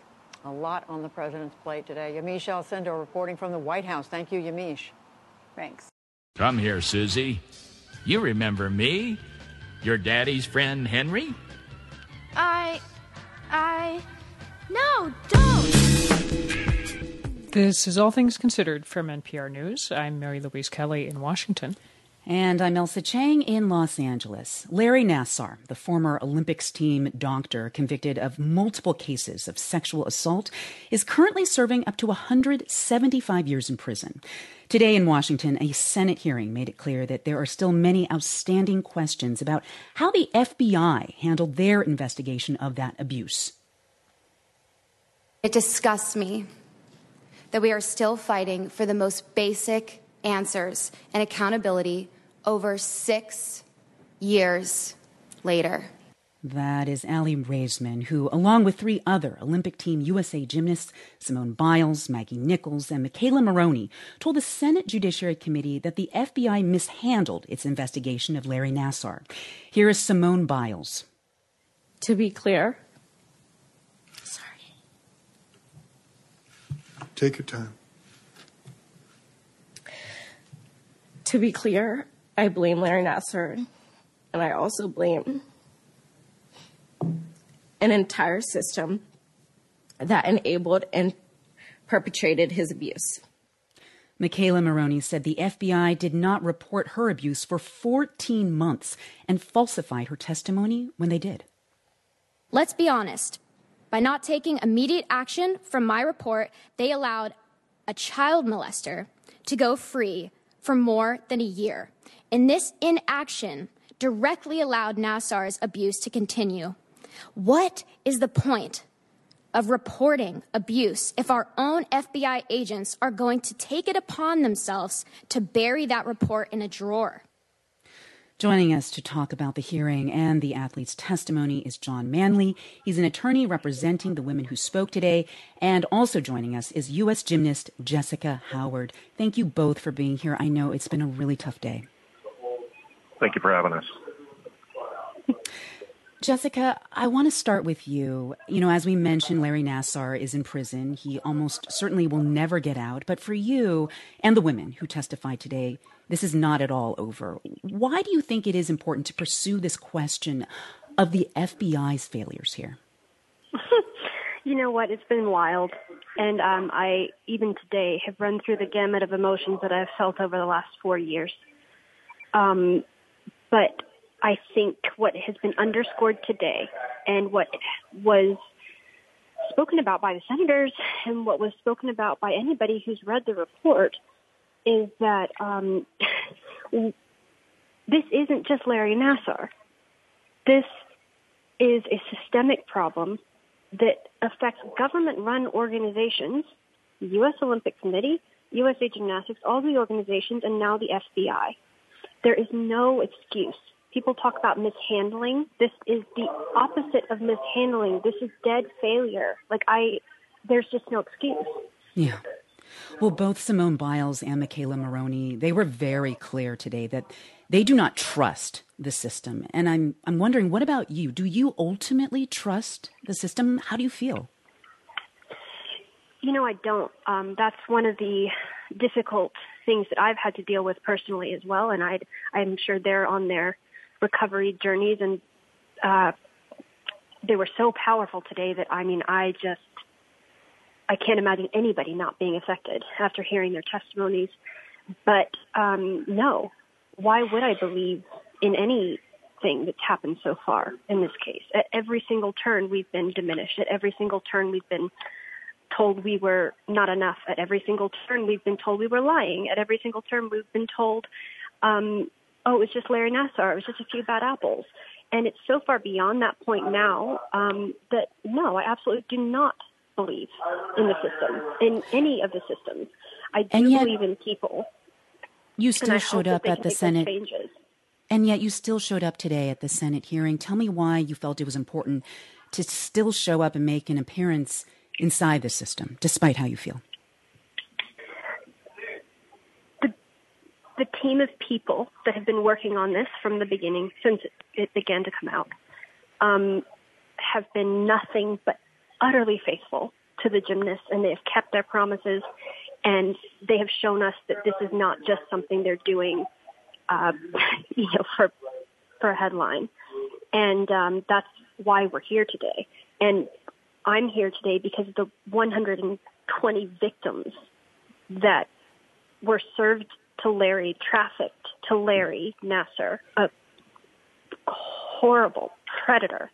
And honestly, again, I hate just saying cliche things, but it is literally on a silver platter. And the youngest was 8 that we know of. 120 girls, 8-year-olds, they were all exposed to Larry Nassar during that 5-month period where all of the communication that was happening between Steve Penny and the FBI was happening. 14 months, according to some reports, about the failures for the FBI to take action. John Manley, let me turn to you in the last moments we have. What do you hope to see after this hearing? What is the next legal step in your mind? Well, number one, I think there needs to be we're hoping that the Justice Department and the White House will insist that a special prosecutor be appointed to investigate this. Anybody that thinks this was a couple of errant FBI agents that just, helped Steve Penny cover this up is naive. There's clearly more to this story. And as Jessica said and Allie said and Michaela and Simone said, we don't have answers. And, the fact that the FBI covered this up and literally these agents conspired with USA Gymnastics and the U.S. Olympic and Paralympic Committee to cover up Larry Nassar. And those aren't my words. That's the Senate and the Office of Inspector General report on this. is beyond belief. Michaela reported her abuse, and they falsified her report to protect Larry Nassar. That's unbelievable. And if they can do that to these women, what hope does an ordinary American have? It's the nation's capital. It's the nation's capital. It's the nation's capital. Washington, D.C. Say, it's the capital. Got you feeling capital. The punishment is capital. In Washington, D.C. You know, it's the nation's capital. It's the nation's capital. Punishment is capital. In Washington, D.C. In Washington, police say they're taking no chances as they get ready for a rally today in support of the January 6th rioters who stormed the nation's capital. More than 600 people have been charged for taking part in that deadly assault. Of those, about 60 are locked up, either awaiting trial or having already been convicted. This morning, fencing that was removed months after the failed insurrection is back up along two streets running alongside Capitol Hill. Jeff Pegues is there. Jeff, good morning. Good morning, Jeff. Police here putting the final touches on their security plan, and that includes putting up posters like this one, notices saying all firearms prohibited within 1,000 feet of this demonstration, and it's right behind these huge snowplows, obviously not out here to clear the snow. This is part of the security apparatus in place right across from where the rally is going to take place. You see the Capitol there, police in the foreground, you have barricades around, and anyone coming to this demonstration, they're still going to be about a quarter mile away from the Capitol. Capitol Hill is on high alert. There are layers of barricades, fencing, and security cameras, canine units patrolling nearby Union Station. We're not going to tolerate violence. Capitol Police Chief acknowledged that violence was a possibility. In your view, are those threats of violence credible? We don't know with any certainty. But what we do know is that the chatter that we heard prior to January 6th obviously turned out to be many of those threats turned out to be, in fact, credible. There was far less security on January 6th, and the resulting attack that wounded more than 100 officers and led to 5 deaths has prompted Capitol Police this time around to deploy everyone available Saturday, with 100 National Guard troops on standby just blocks from the Capitol. Capitol Police say that they are most concerned about the potential of clashes between protesters and counter-protesters. In my opinion, that's the most likely scenario for violence. Rally organizer Matt Brainerd, a former Trump campaign staffer, says the event, which will include calls for the imprisoned January 6 rioters to be released, will be peaceful. The Capitol Police know that we are no threat. This is a theater to deter people from attending. But experts worry that it could serve as a recruiting event for future violent activities. The thing to watch out for is the idea that this is a networking opportunity. And I think what we need to worry about is not what just happens on Saturday, but it's how this movement changes and morphs. And there is also, as we mentioned, this big concern about counter-protesters, clashes, created by counter-protesters who show up here. They're expecting about 700 people to show up for the primary protest, the Justice for J6. And you can see already, police are in place. You have these big barriers with these snowplows here, too. They are ready for anything. They don't want any sort of slip-ups, similar to what happened on January 6th. So they've done a lot of work, a lot of preparation ahead of this rally.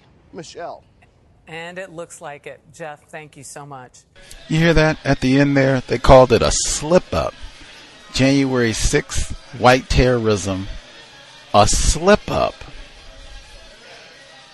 We do say words are important on the compensatory call-in. Gusty, renegade, context of white supremacy.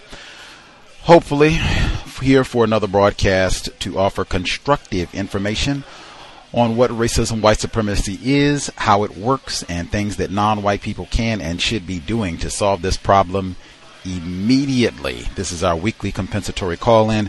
Dial in if you have thoughts, counter-racist suggestions, observations, questions. The number to dial is 720-716-7300. The code 564 943-POUND. Press star 61 if you would like to participate. Number again, 720-716-7300. The code 564-943-POUND. Press star 61 if you would like to participate. Few things to share before we get to the folks who dialed in. I think Bay Area Mom, she dialed in for neutralizing workplace racism yesterday evening, and she was talking about one of the young black children that she works with and how he gets really excited about television. And I think Rio, we did a counter-racist review of that one some years back with Justice. But she said he would get really excited when the TV, different, cartoons and his shows, I guess, come on. He acts them out and all the rest of it. And she's saying, man, I'm trying to come in and do some of your lessons, get some of these goals, see if we can improve your vocabulary. We got serious things to work on. And, maybe it would be more helpful to this child if maybe we could have no television on while we're doing our lesson. That's one thing that's been pretty consistent. I think Dr. Welsing said for years, reading more important than watching television. And we've had so many non-white guests, particularly when people, have asked, like, what was your process like for trying to start studying racism, white supremacy more seriously? And what did that look like? So many people said it started with decreasing or eliminating television, or maybe even doing what they call a fast, where maybe you take 2 weeks or even 2 days and no television at all of any sort. Not Netflix on my laptop or anything else, no TV. And just, see what sort of impact, but really getting away from all of that white supremacy entertainment programming. That's another reason why we have no entertainment and no sex for the compensatory call-in in terms of subject matter. But just trying to get away from all that entertainment, particularly if you are an attempted parent. I was thinking like, man, I think I have known a number of white people who've said, no TV in the house. They didn't say anything about no white supremacy racism, but no television, like lots of different reasons. No TV, don't need it. Sure, we can go to the movies every now and then, and we have Wi-Fi, so if it's something we want to watch, we can do that and all, but no TV in the house. I think that's so important, especially if you have offspring, so that they're not just, talk about spectating, like, wow. Spectating and then just being a sponge, metaphor, to absorb all of that white supremacy brain trashing. That should be a serious conversation. No television. If you're going to have offspring, attempted parenting going on, no TV. Just a thought. I do not have a TV. Have not had a TV. I think we don't have a TV currently in the residence, and I've not owned a television. It's been a while. It's been years. More than 5 years. I think more than 10 years maybe. But no TV. You don't need it. Pam talked about that too. The late Pamela Evans Harris, she talked about that. Letting go of the TV. That's a bill you can eliminate, cable bill and all that. Just have your Wi-Fi. You can catch what you need, but no TV. It's dangerous for so many reasons. Next, let's see. Gee whiz. They quoted Bill Russell when they were talking about the mayor's race in Boston, Massachusetts, which came down to the final two candidates, and none of them are black females. They talked about that you couldn't see that previously in Boston. Well, you're still not going to see it. The final two candidates, Michelle Wu and Anissa Asalbi, hope that's how you say it, Asalbi George. These two candidates, Michelle Wu is so-called Asian American, and Miss Asalbi George she has one parent who is Tunisian, and the other parent is Polish. So I think I suspect she would be classified as white, but neither of these candidates classified as black. No surprise there. Just getting a white woman. It's not white male patriarchy, the system of white supremacy racism. Now, from that segment where they were talking about the mayor's race in Boston, incidentally, I've seen a number of different cities where they've had a black mayor. Remember Mayor Dinkins? New York City, they had a black mayor in the city where I was. Kwame Kilpatrick, who could forget? Ray Nagin in New Orleans. I've seen lots of black mayors, and even we talked about in Chicago, the late, speaking of Pamela Evans Harris, Chicago, the late Mayor Harold Washington. We talked about that when we read Barack Obama's autobiography, Dreams from My Father. I have never seen where having a black mayor does a whole lot to replace white supremacy with justice, even on a very small local level, which would be, at least substantive for the non-white people who live in that area. I have not seen that. Hey, you can just take a snapshot or take a look, an inspection of some of the names that I just gave and see what happened to some of these folks. I think 2 of them had to do some time in greater confinement for their tenure as mayor. White people bragged and gloated about that schadenfreude. And then blame them for lots of problems as well, say it's all their fault. But I have not seen, if I am in error, if that's part of how we solve this problem is getting more black mayors, well then whoopie-doo, and maybe next time around in Boston. But I just have not seen it. It's almost kind of embarrassing, like it's almost 2022 and we're talking about a first black mayor, as though that's white people are going to Pluto, and we're talking about a first black mayor, which is not even going to happen yet in Boston. Get their first Tunisian mayor, maybe. Next, when in the same segment, before we even the same segment, they were talking about how the demographics, the racial classification in Boston, so they're having, I guess, a lower percentage of white people. That's why they're not having a white male mayor this time around for the first time in ever.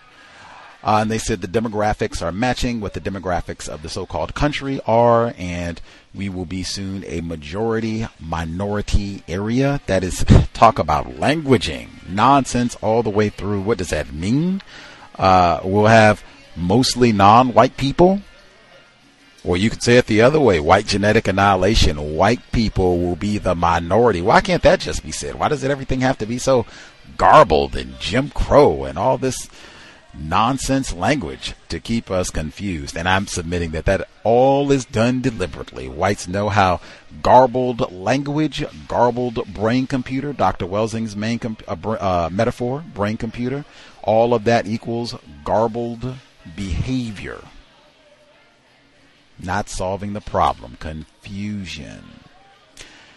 Next, now they did the segment on NPR with Michelle Norris, All Things Considered, and they were talking with the victim, who is a victim of a neo-Nazi hate crime, as they called it, and she went through the whole, get the victim to apologize and all that. Victims Guaranteed Qualified, VGQ. I will only remind folks, Mr. Fuller recommends not requesting, demanding an apology from racists or anyone else. I totally agree. It should just be about solving problems. I found particularly now, closer to 2022 era, race soldiers will give you apologies by the bucket loads at times. That does not solve any problems. They'll just apologize and then come right around 5 minutes later and call you a nigger again and put poison in your water and all the rest of it. Oh, my bad. Sorry about that. And then come around and do the same thing tomorrow. That is totally, absolutely worthless for any mistreatment, act of racism, white supremacy. All of that said, VGQ. When she was talking in that segment, in addition to the apology, I thought it was important when they were talking about the hate crime numbers, so-called, from the FBI, and saying, do you think that most people know about the number of hate crimes that have targeted black people? And I said, hey, why not give out the numbers if this is important and we think that people may not be as informed about this information as they should? The FBI, because I posted this about 2-3 weeks ago, the FBI released statistics saying that they had 2,755 reported attacks of black people, not black and brown people, not people of color. 2,755 reported attacks of black people. During the same period, they had 274 reported attacks of Asians. Now, I said consistently, mistreatment of any sort, totally incorrect, of any non-white people. I'm just saying, for all of the commentary and even that report to bring in so-called anti-Asian violence, totally incorrect, shouldn't be happening, but 2,755 to 274. Why aren't we talking about anti-black racism about 10 times as much, if my math is correct, then we're talking about so-called anti-Asian violence, which is also correct. But I'm just saying, as someone who has for a long time, black get back. The darker you are, you're classified as black. Double whammy. We got a sound effect for it and everything for a long time. Black people treated way worse. System of white supremacy. Make it clear. Make that plain, explicit, so we all will be less confused about what's happening. Anywho, within all that, they brought up Harambe. Remember Harambe, the gorilla they had to shoot at the zoo? It was a black child, fell in the pit, and they had to shoot the gorilla, and they were so upset. In fact, they wanted to charge the black mother with child neglect. Metaphor of all time. Remember, I had to do a major rewind when they came out to announce, the prosecutors. I think this happened in Ohio. I'd have to go back to check. It's been, I think, about 5 years or so. I think this happened in 2016 maybe. But when the prosecutor came out to announce there are no charges, the mom didn't do anything incorrect, sad all the way around, but we're happy the child was saved. And he said, yeah, the mom, she didn't do anything incorrect. It's not like she was in the bathroom smoking crack. Dude, what? Like, what are you talking about? Like, metaphors, they reveal so much about what you're thinking. But, man, if you don't remember Harambe from, I think that might have been the same year of President Trump's triumph. I think that might have been leading up to it, poor Harambe. But if you don't remember that one, go back and listen. It's in the compensatory call-in. It would just be, which week did that happen when we talked about all that. Next, they gave the report from Farrell, where the former basketball coach Ed McCluskey, they're talking about having him inducted into the Naismith Hall of Fame, Basketball Hall of Fame. Same Hall of Fame with Michael Jordan, Magic Johnson, Shaquille O'Neal, Kobe Bryant, Ed McCluskey.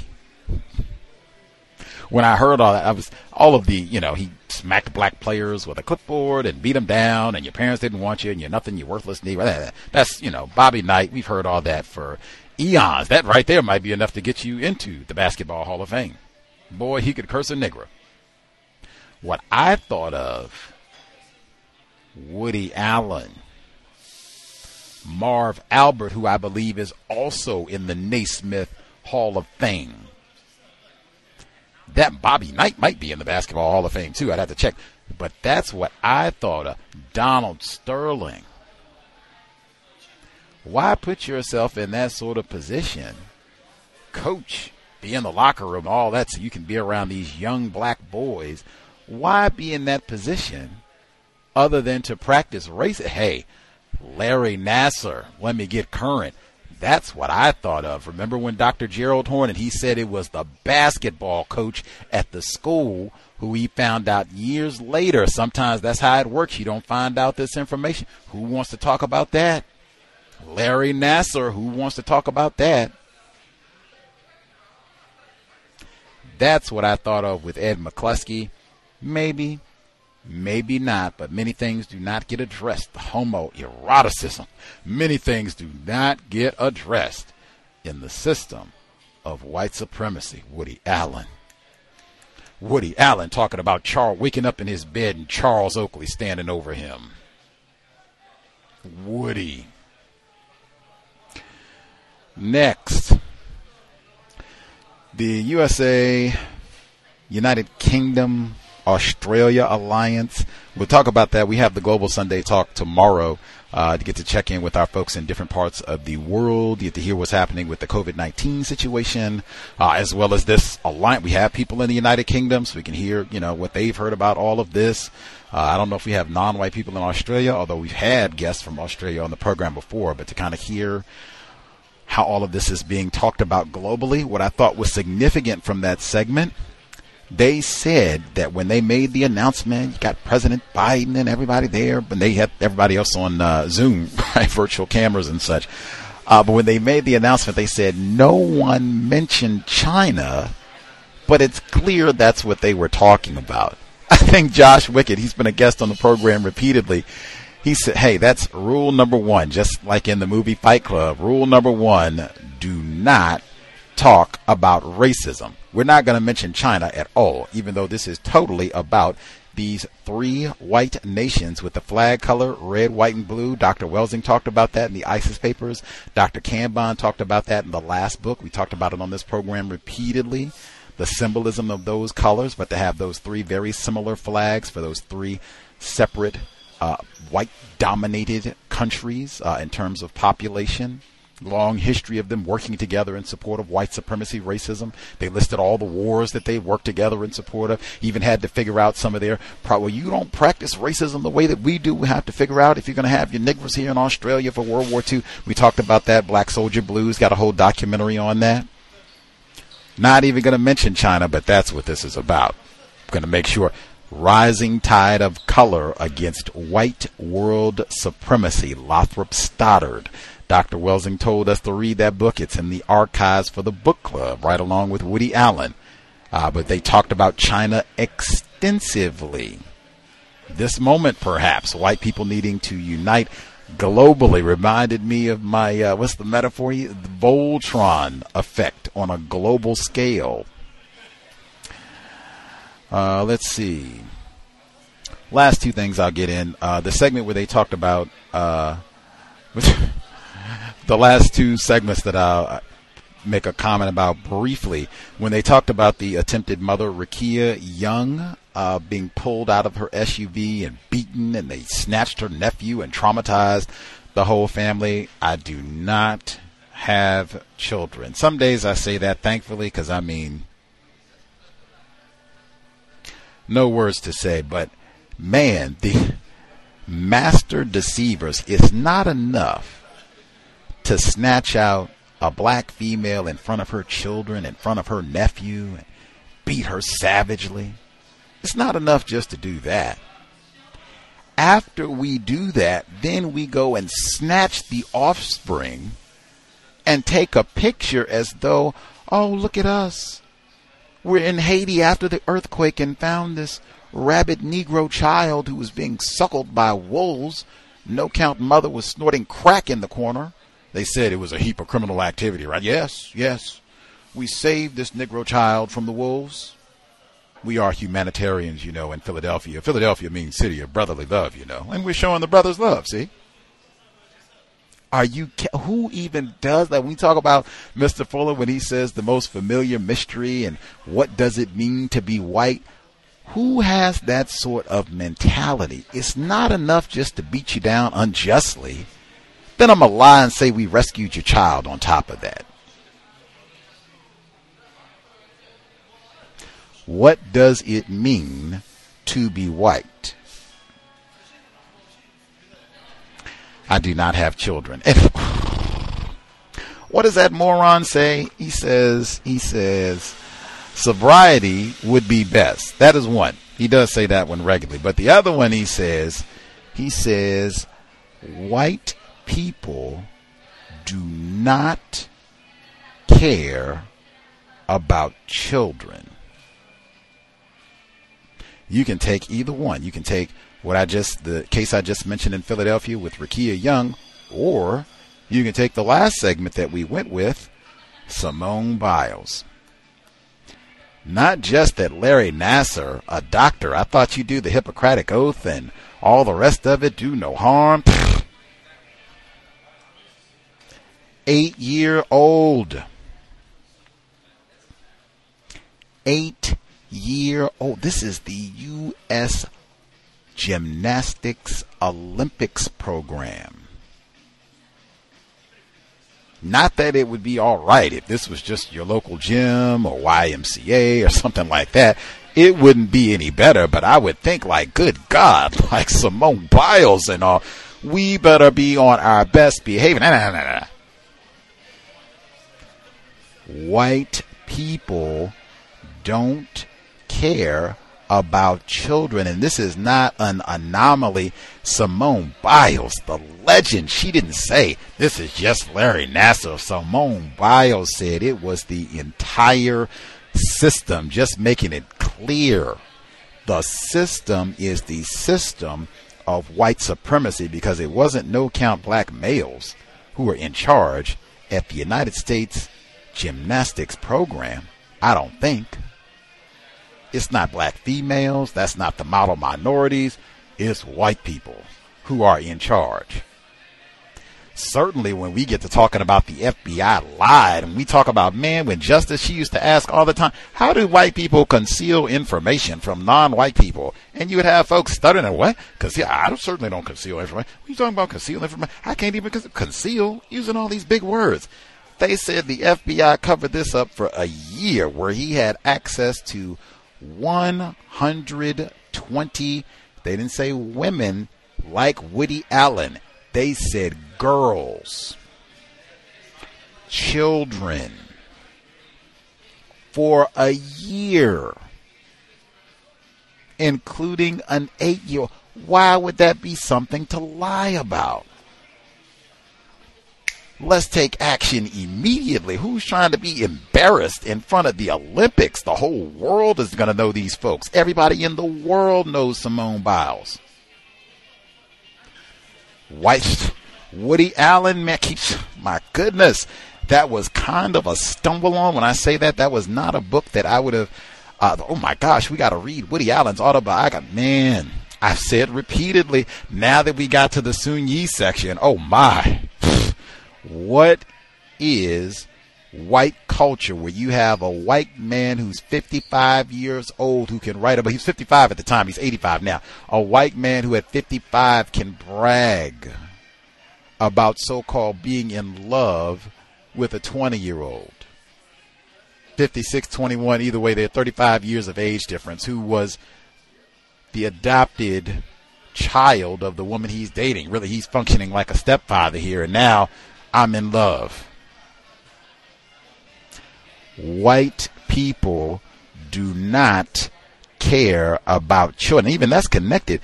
Woody Allen has so much of that in his films, where old white men like Larry Nassar get to molest and fondle and have all kinds of kinky sex, as it's called, with young girls who are not even 18 years old, and that gets glorified in his films and works. People sit around, no problem. Why would they do that? What is white culture? That's why you have this. That's why you just having the same story. Jerry Sandusky, you just keep having the same story. The Catholic Church, you just keep having the same story. The folks in Chicago, you can't even go swimming. It's the same story. Now, is that black people every time? Dr. Welsing encouraged us to look at patterns. That's a big one. All over the world. That's a big one. Many things to talk to your children about. Racism, white supremacy.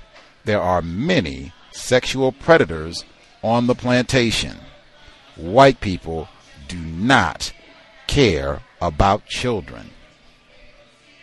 The number is 720-716-7300. The code 564-943#. Press star 61 if you would like to participate. One of our listeners wrote in workplace racism yesterday. I read his commentary, but I left out the beginning part where he said, very long time listener and occasional caller, spectating. I'm finally in a place financially where I can spare a couple nickels towards the cows, and it feels good, sir. I plan to invest on the regular. Much obliged. Listener supported. Counter Racist Radio. Invest if you think the cows is constructive. Visit the blog racism-notes.blogspot.com. racism-notes.blogspot.com. You'll see the PayPal button top right corner. Linked. The link to Cash App, link to Venmo, and the link to PayPal in case you need it, all at the top right corner. Huge thanks to all the investors who have kept us on the air for 12+ years. If we are still here in February, it will be 13 years. Amazing. Hopefully we have offered more often than not constructive information and been accurate about what white supremacy racism is, how it works, and things that we need to be doing to solve this problem immediately. If you could take about 5 minutes to share your thoughts, observations, that would be grand. Just make sure everybody gets at least one chance to share. If you know you are in a rowdy environment, if you could use your mute button, that would be great. Just makes it so that we don't have to compete with a lot of unnecessary background noise. No metaphors, as I just said, like, man, for Harambe, it's not like Simile, it's not like she was in the bathroom smoking crack. The metaphors, they will use them on a regular basis to practice deception. If we could make an effort to be precise, specific, words are super important. If we could make an effort to be as exact, precise as possible with our language. If you need more time to formulate what you are trying to say, that would be great. Sometimes we don't have logic, and so we'll substitute a metaphor or analogy, and often that just adds confusion. I will prompt about that. Much obliged. Number again is 720-716-7300. The code 564-943#. Press star 61 if you would like to participate. And we did have a caller who asked yesterday. I said I'll ask again today. If we have any folks, if you have any experience supervising, hiring supervisors, any sort of management experience, if you have any tips for someone who is looking to, metaphor they use is move up the ladder to get a job in management, any tips, things that you would include in your resume or responses in terms of, or just maybe even things to be prepared for the interview, or jargon, as I said, language to make sure you include in your resume, any other tips, that would be appreciated. Folks looking to become supervisors, learn as much as you can and expect racism and sabotage. First few folks who dialed in with a hand up, line should be open. Proceed.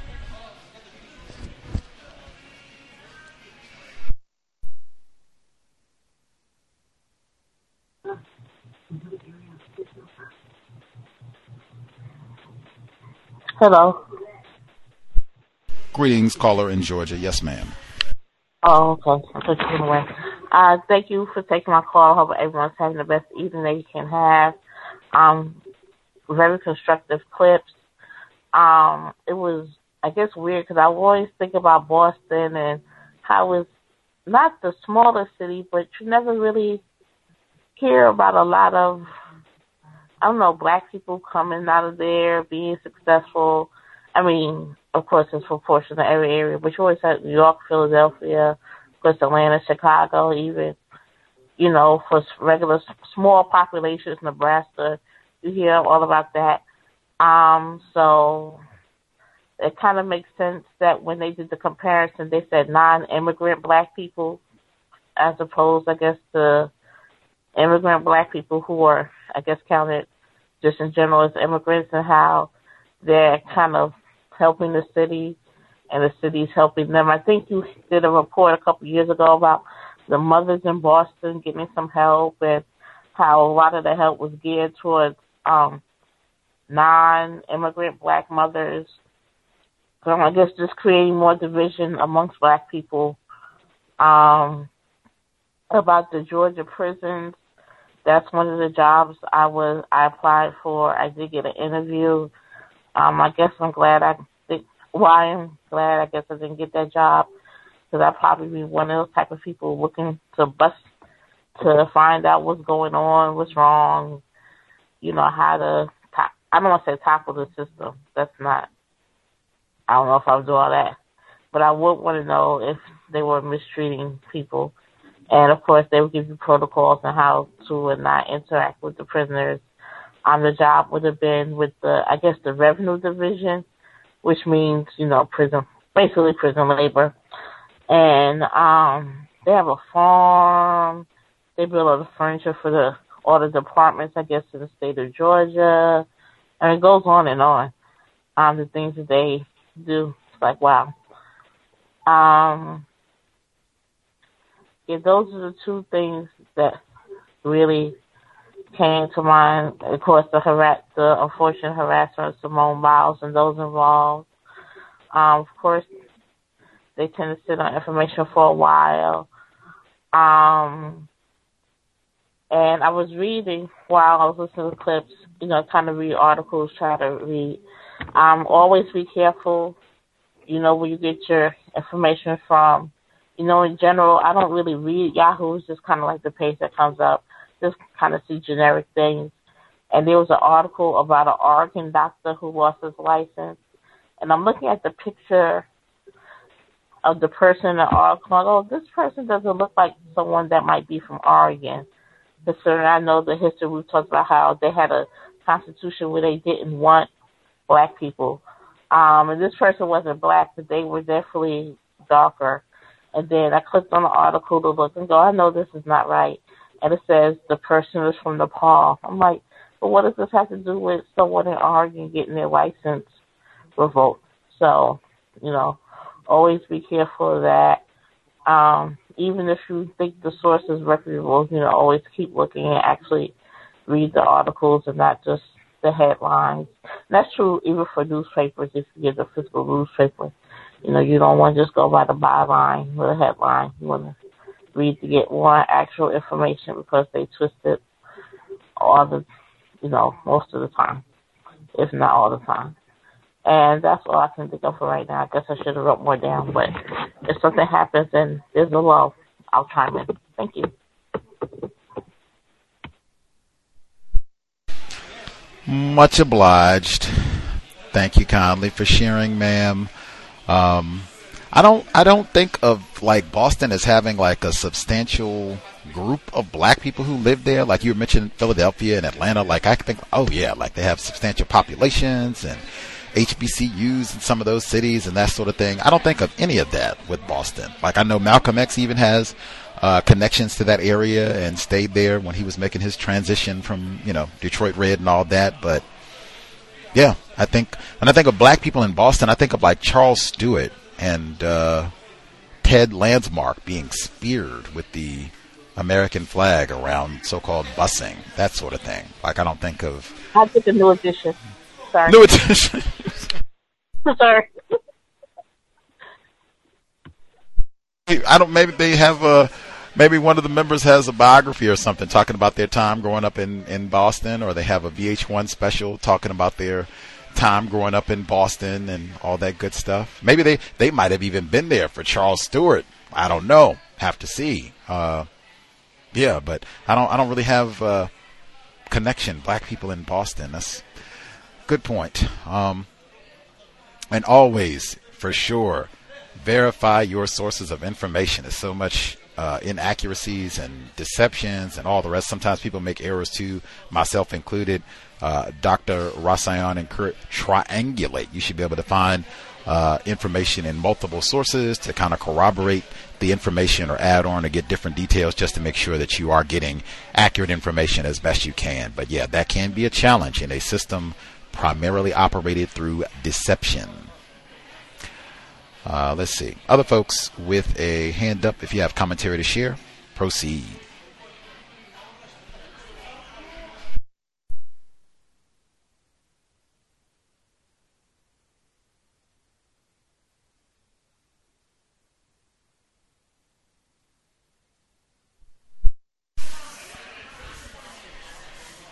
Folks are getting their thoughts together. Other folks that have a hand up, again, we'll be here tomorrow. Global Sunday Talk, 3 p.m. Eastern, 12 noon Pacific. We'll check in. I'm super excited. Well, I guess we'll get our global check-in on what's happening with the COVID-19 situation and all of that in different parts of the world. I do think that's constructive, but I am excited about the whole China thing. We have listeners in that part of the world as well, so to kind of see what the response is.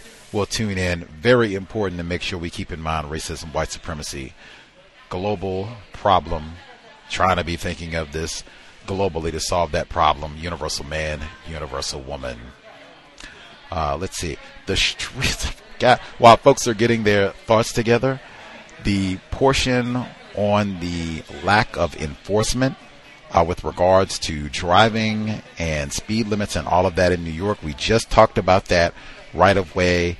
Angie Schmidt. Now, they said that this took place in Harlem where they had a 3-month-old who was hitting a stroller. I was pushing a stroller not that long ago trying to help out black family, black child, and man, I felt so nervous. Now I'm here in Seattle. We have bike lanes and all that good stuff, big sidewalks and all the things that they talked about, nice big crosswalks so you can, safely cross the street and all that. I felt super nervous. Like, man, I did not want to cross the street at all. Just, man, people drive crazy all the time, and then I'm black and system of white supremacy so horrendous. But I'm not surprised because they said it's been lots of that over the past 18 months, people going out and drag racing and just being totally reckless on the streets and what have you, and hitting pedestrians and or other cars and all the rest of it. And they had even talked about in the what we read, right of way. New York was mentioned. I think Philadelphia was mentioned. Some of those very cities were talked about and being how dangerous, even some of the very problems where it's difficult to change the traffic speed. They said they wanted to lower it from 25 to 20, and even they had other ideas about rumble strips and what have you. And they said it was a Herculean fight to do that and all the rest of it. All of that is in the book, especially areas where black people are. It can be really, really difficult to even get a crosswalk, which is not highfalutin technology. Paint, generally white paint, but not that difficult to obtain. And even that, I don't know, crosswalk for the Negroes? Even while I was hearing all that, and they were the caller dialed in, she was saying she was in Harlem, and she said that they drive on the sidewalk there. I'm trying to imagine, like, anywhere in Seattle, anywhere, even where they have the black people warehoused, I cannot think of one spot where you would be able to get away with driving on the sidewalk. No, you would probably have to run over a bike lane to even get access to do such a thing here. That also, system, how things are designed and who is in charge of the architecture of the plantation that we live on. Simone Biles, system. Other folks who dialed in with a hand up. Proceed.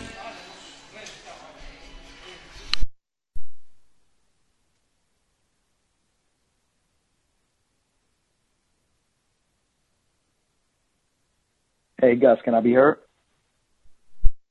Greetings, victim of racism in New Jersey. Yes, sir.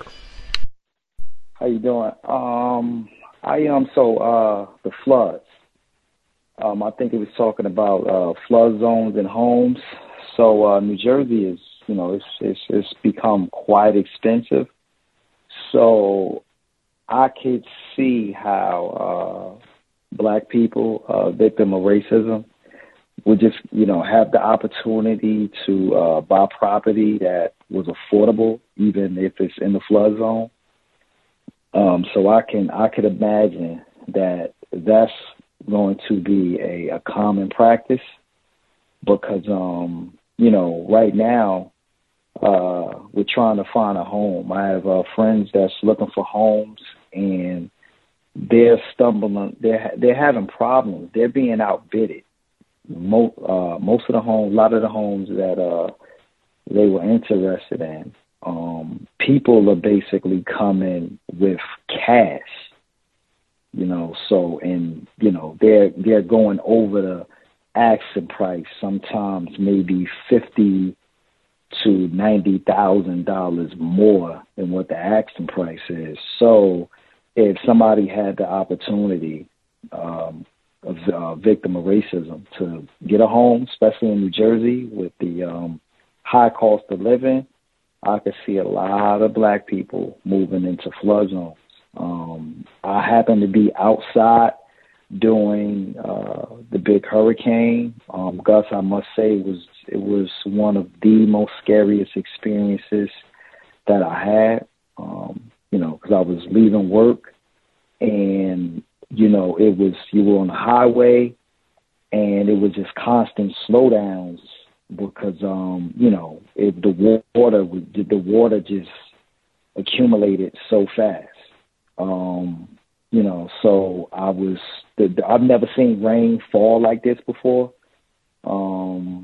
unfortunately, my car made it through. I made it home, and but the next day, to describe this scene was maybe like a scene from a movie, maybe Will Smith, I Am Legend, with the abandoned cars that was just left on the highways. So, and these reports now are not talking about global warming as a theory. They're reporting it as a matter of fact.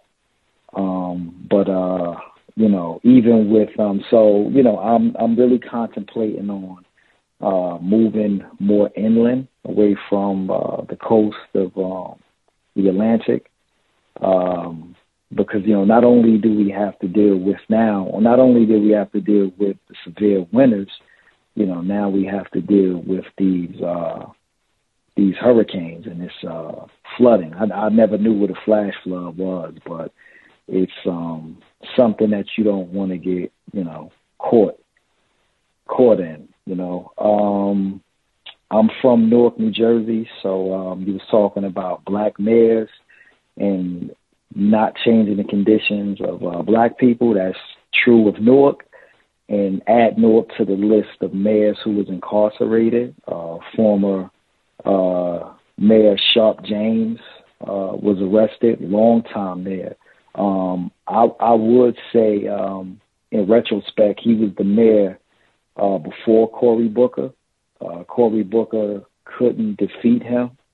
The only way Cory Booker got into the mayor's seat in Newark, New Jersey was because of the unfortunate incarceration of former Sharp James.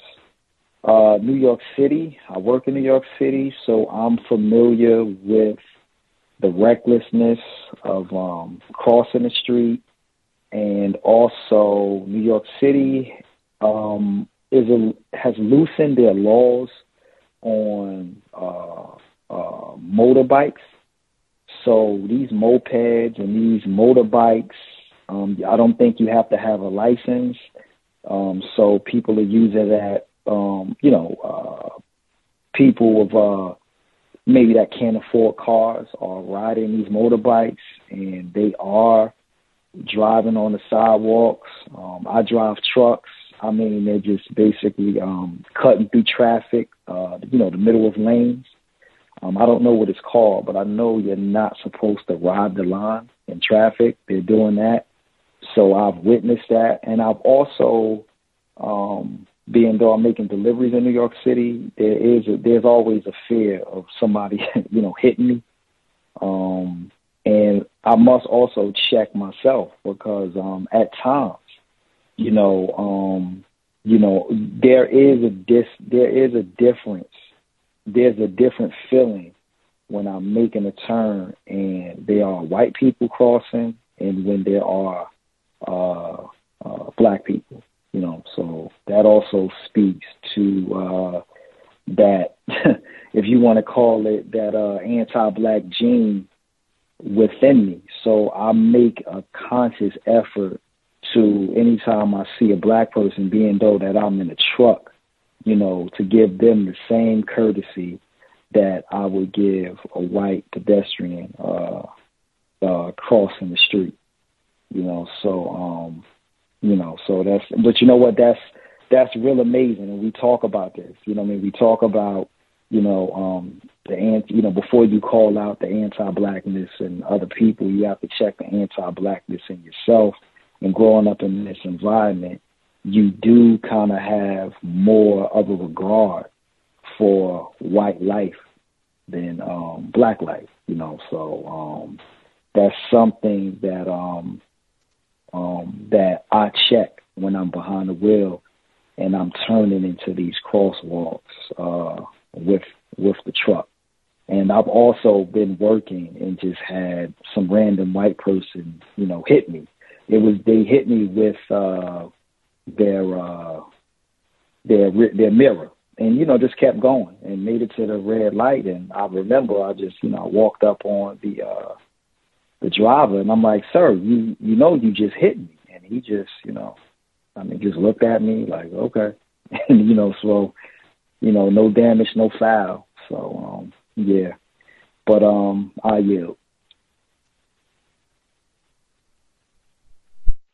Much obliged. Victim in New Jersey. I thought that was important as well. The report where they were talking about moving prop. Now, see, that was another report, just like China. They didn't say race. They just said low income. People who are struggling to get their first home. Who would that be? Low income.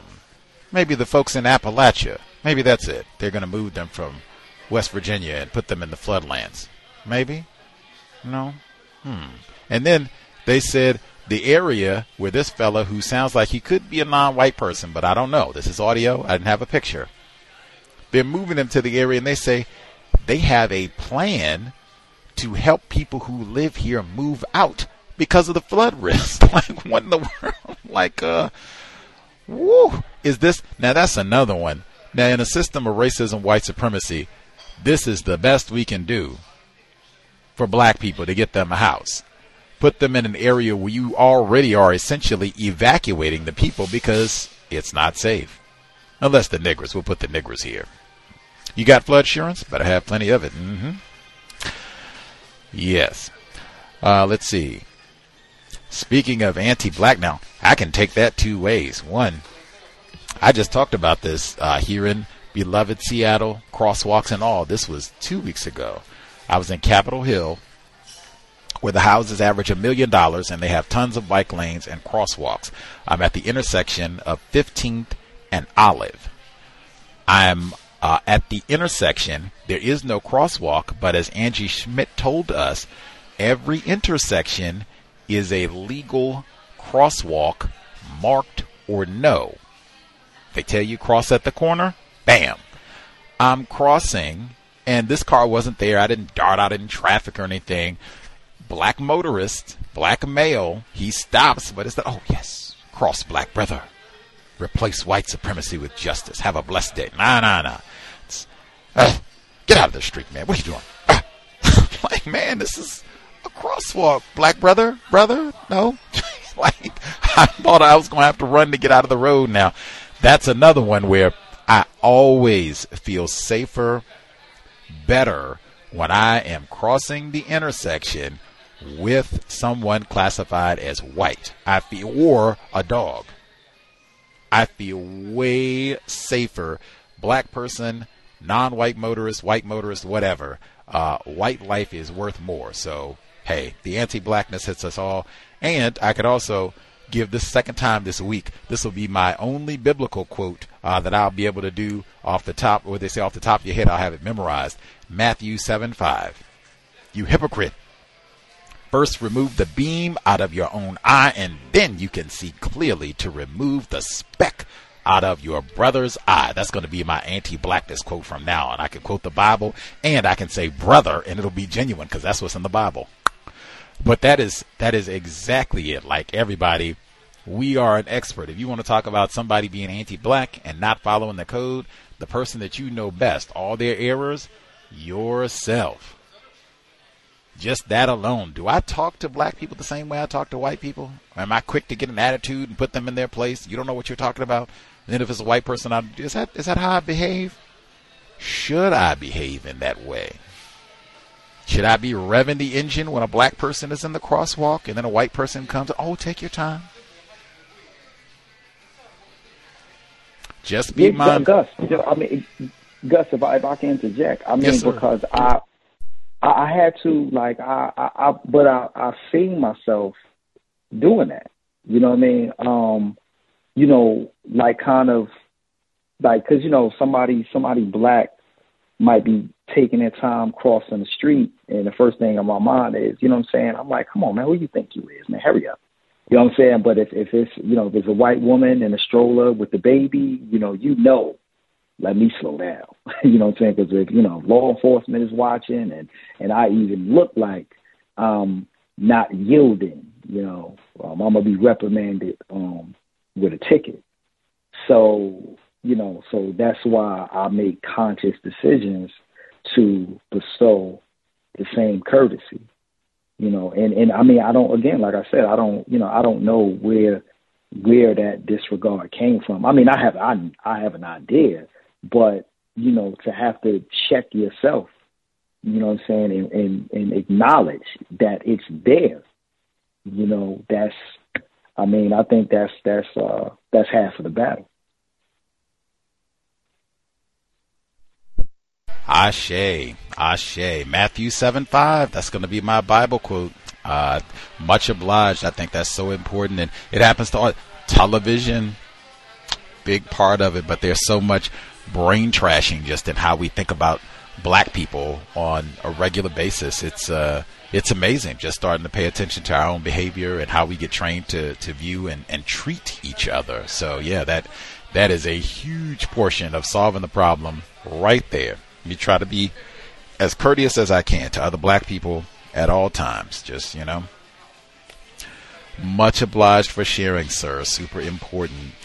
Other folks who dialed in with a hand up, if you have commentary to share, proceed. Let the church say I was about to say, let the church say amen.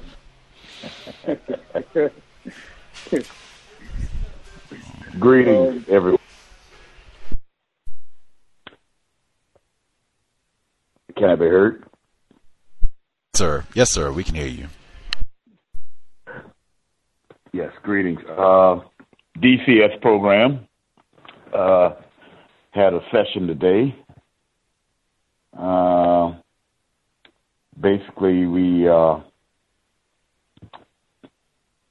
still going over some of the introductory tasks, such as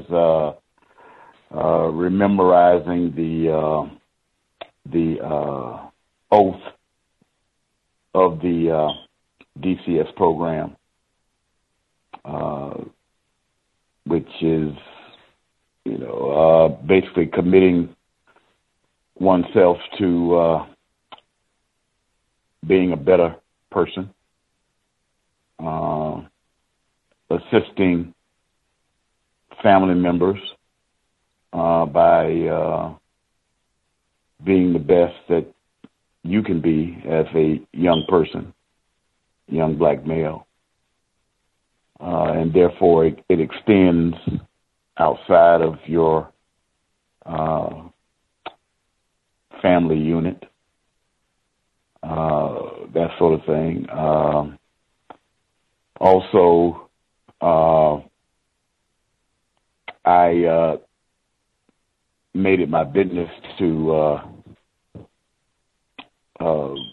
question them on the part of one of the movie that I showed them last week. They took notes on it. There was an important part to whereas the father was basically chastising the son because the son was basically going over the law to the letter and quote unquote what rights he has, whereas the father, rightfully so, logically so, was stating that that is something that white people with guns do not have to abide by.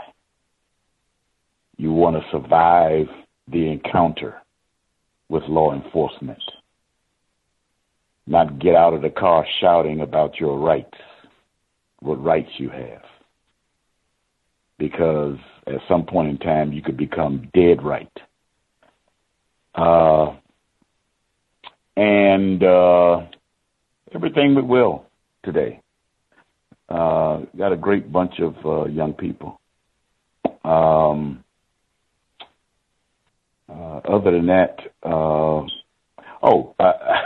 I was looking. I don't know if it was at the television or my phone, and I was aware that there are some non-white people who are racially classified as black in Mexico, but I didn't hear what was going on, and come to find out, which everybody on the line probably knows except for me, that was actually people from the part of the earth that's called Haiti, that was in the area that generally were people from Mexico would join up at to attempt to enter into the part of the world that's called the United States. And in other words, you can just witness the desperation of people that are literally forced to move from place to place, which is a standard, unfortunately, is a standard part of the reaction of non-white people under the global system of racist white supremacy. And I mean, if you look at where Haiti is on a map, that had to be one heck of a trip to get around and into the Gulf of Mexico, however they got in that location. I am not sure on how that was accomplished, but there are thousands of Haitians who are in that location as I'm speaking, I think.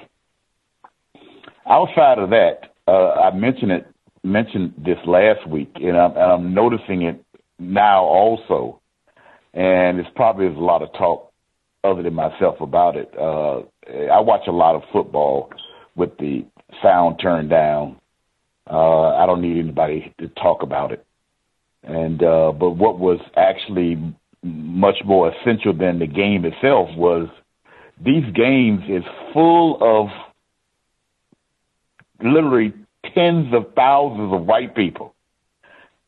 In this one case, this game was between Penn State and Auburn. And the home field was at Penn State. You're talking about it had to be at least 80 to 100,000 white people wearing white T-shirts. There's a Welsing moment. White T-shirts that says "white out" on it, shaking white pom-poms. Nobody with a mask at all. Just to show you that you can't tell white people anything. Other white people can't tell white people anything at all. You know, about anything about safety if they don't really want to put up with it. You would not know that there's such thing as a pandemic going on. That particular game, there was another one that I observed, and it's one that I'm observing now with Brigham Young that has this distinction. So, you know, it's quite interesting. I would like to kind of like follow it to see if any results are reported on it, if there are some sort of results that exist with it. And it'd be interesting to find out on what would be the action, with the results anyway, behind this. And that's all I have to say. Thank you for listening. Peace. Amen. Much obliged, retired firefighter. Very glad to hear about the young folks DCS program.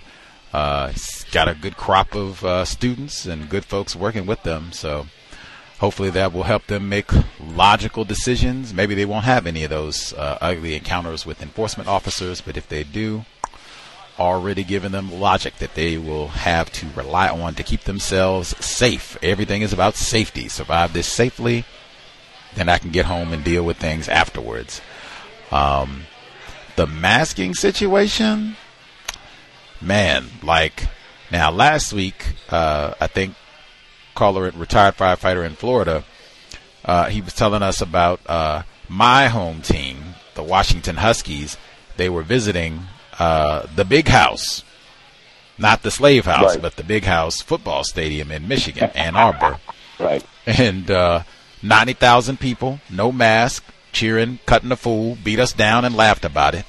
Now, the Huskies came back, and little bit, so I'm at the U Village Starbucks.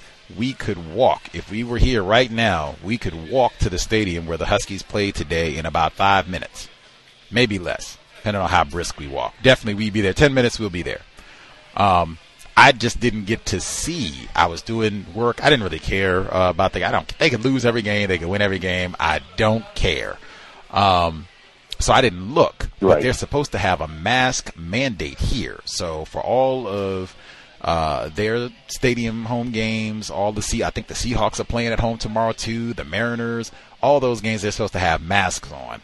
Man, I want you to tell me who's going to enforce that in a stadium where you've got tens of thousands of rowdy, probably intoxicated white people.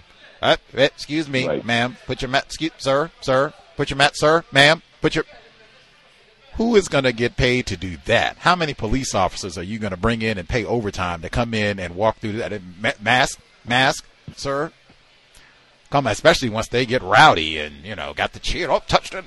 Come on. But I'll see tomorrow for Russ. I'm certain Russell Wilson time, they are not putting a mask on. You are not going to have me shut up at the stadium as much money and beer as I have shelled out and consumed to get in here. I am going to cheer on the mighty Seahawks. No mask. Let's see. That's right. Tell me what to do. And as he said, the fallout from all of this as well. I'm curious myself. There was one last thing I left out with the session. We had to go back to our foundational documentary, Emmett Till, showed that it's only like a 20-minute clip, but it's concise on what took place and that sort of thing. And within that group, there are 14-year-olds or younger. And I kind of like brought it up to present times by mentioning similarities with Tamir Rice and also Dylan Ruth. His reasoning for killing those, 8 to 9 people in that church was based on the same thing the two white males stated on why they killed Emmett Till. For protection of our white women. To keep you Negro males away from our white women. And the two didn't know each other personally. And great question and answer period after the documentary also. Thank you. Love it. Sharing about racism, white supremacy, and sexual abuse. That's kind of the same thing right there too. Let's see. *61, number again, 720-716-7300. The code 564-943#. Press *61 if you would like to participate. Other folks, hand up. Commentary. Yes, sir. Greetings, Gus. Greetings, callers and listeners. Just a few comments on some of the segments.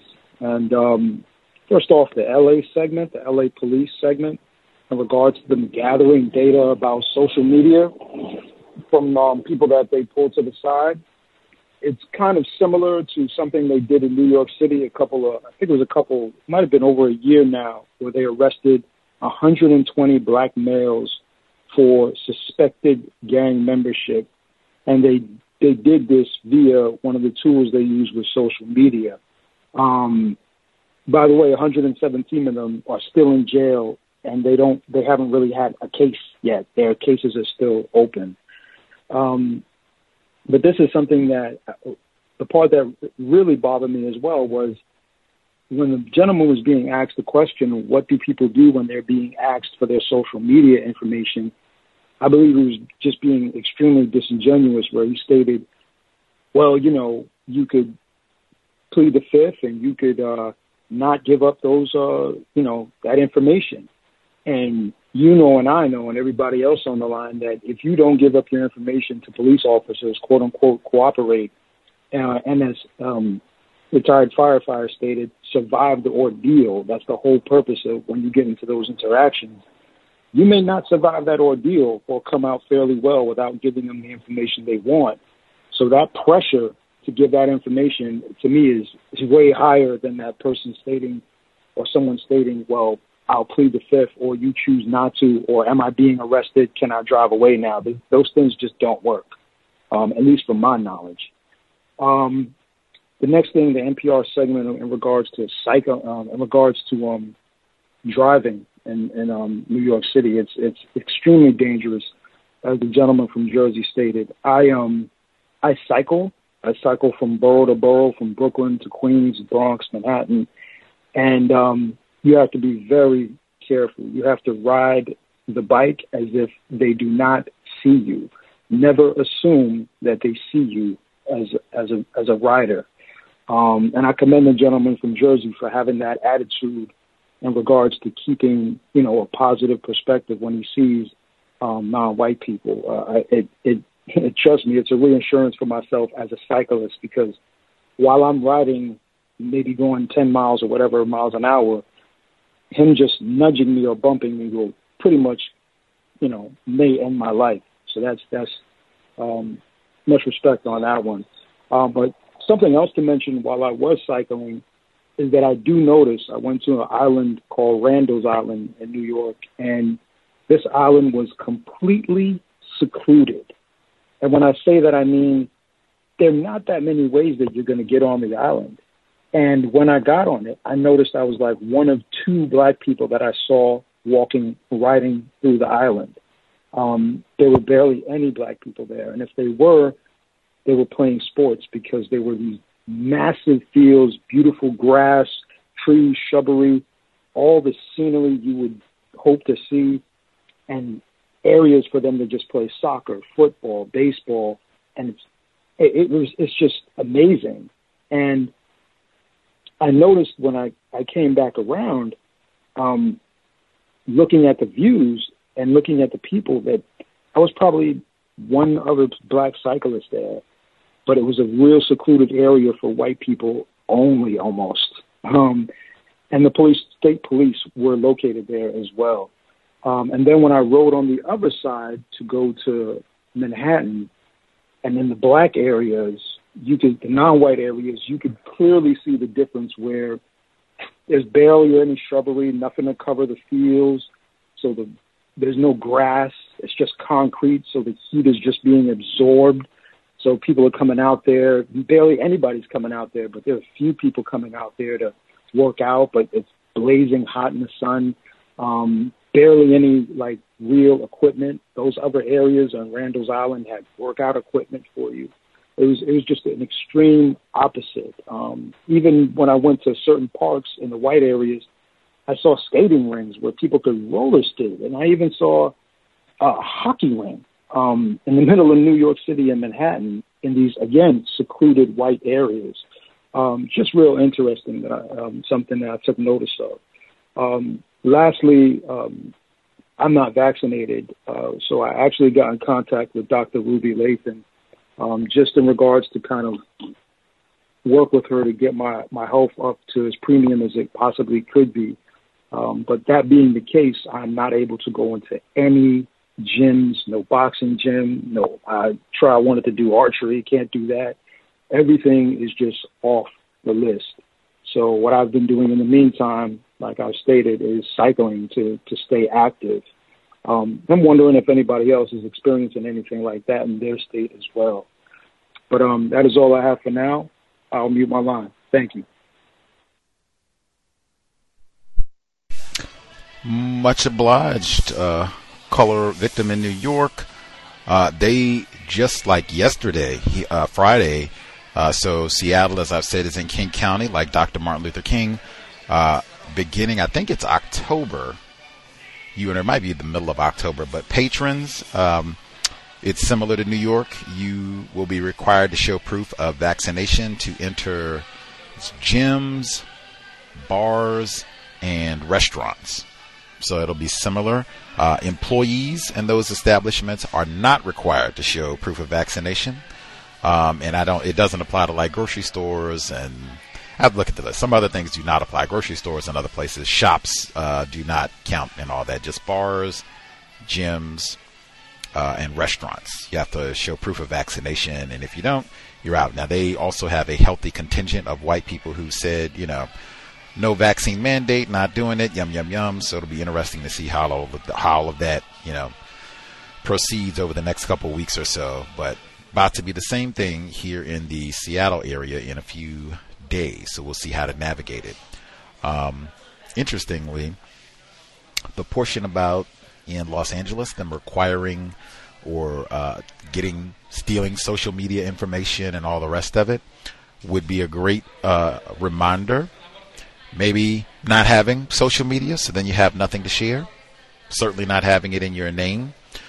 Beyond all of that, it's so interesting. Our caller, he was pointing out, he was saying that, telling them, am I under arrest? And I'm not going to provide this information, and that doesn't work. That type of scenario is in, if there are two videos, Busted, and then Know Your Rights. They have two videos. They're on YouTube where you can watch where they give that exact scenario. I've shared that on the program for years. And even with that caveat, now you're not saying this like you have an army behind you, or like you're saying this like a weak victim of white supremacy. And this is all contingent upon the situation that the officers are clear. Hey, we are race soldiering right now. Forget the law books and whatever, nigga. I'm not going to do this. But if you are stopped in a public place, these suspected racist officers are going to have to more or less follow the law. They can't just do whatever they want and beat you down. It seems like they're at least being civil for the moment. Oh, yeah, I've done this repeatedly, lived to tell about it. In fact, I've done it repeatedly and never had a problem. I had an officer who asked to search. I had my backpack on. I was at a mall, public place. I was at a mall. These were not, this was police, armed, all of that. And I said, am I under arrest? He said, no. I decline to, I do not give consent for any searches of my person, my property, my vehicle without a warrant. Again, I'm not saying it like a gangster or anything else like that. Officer, I know you're doing your job, but it would be the same thing. Am I under arrest? No. Okay, and it might even be exactly what they said. That's the exactly way it goes in there. It might just be two-step. Am I under arrest? No. Am I free to go? I've done it exactly that way, and sometimes it's boom, boom, you're free to go, goodbye. It's nothing else to talk about, no backpack search, no nothing. I've done it where, am I under arrest? No. Am I free to go? No. In that instance, it was, oh, well then no, I'm not consenting to any searches, and we'll just hang out. I've done that, lived to tell about it, no problem.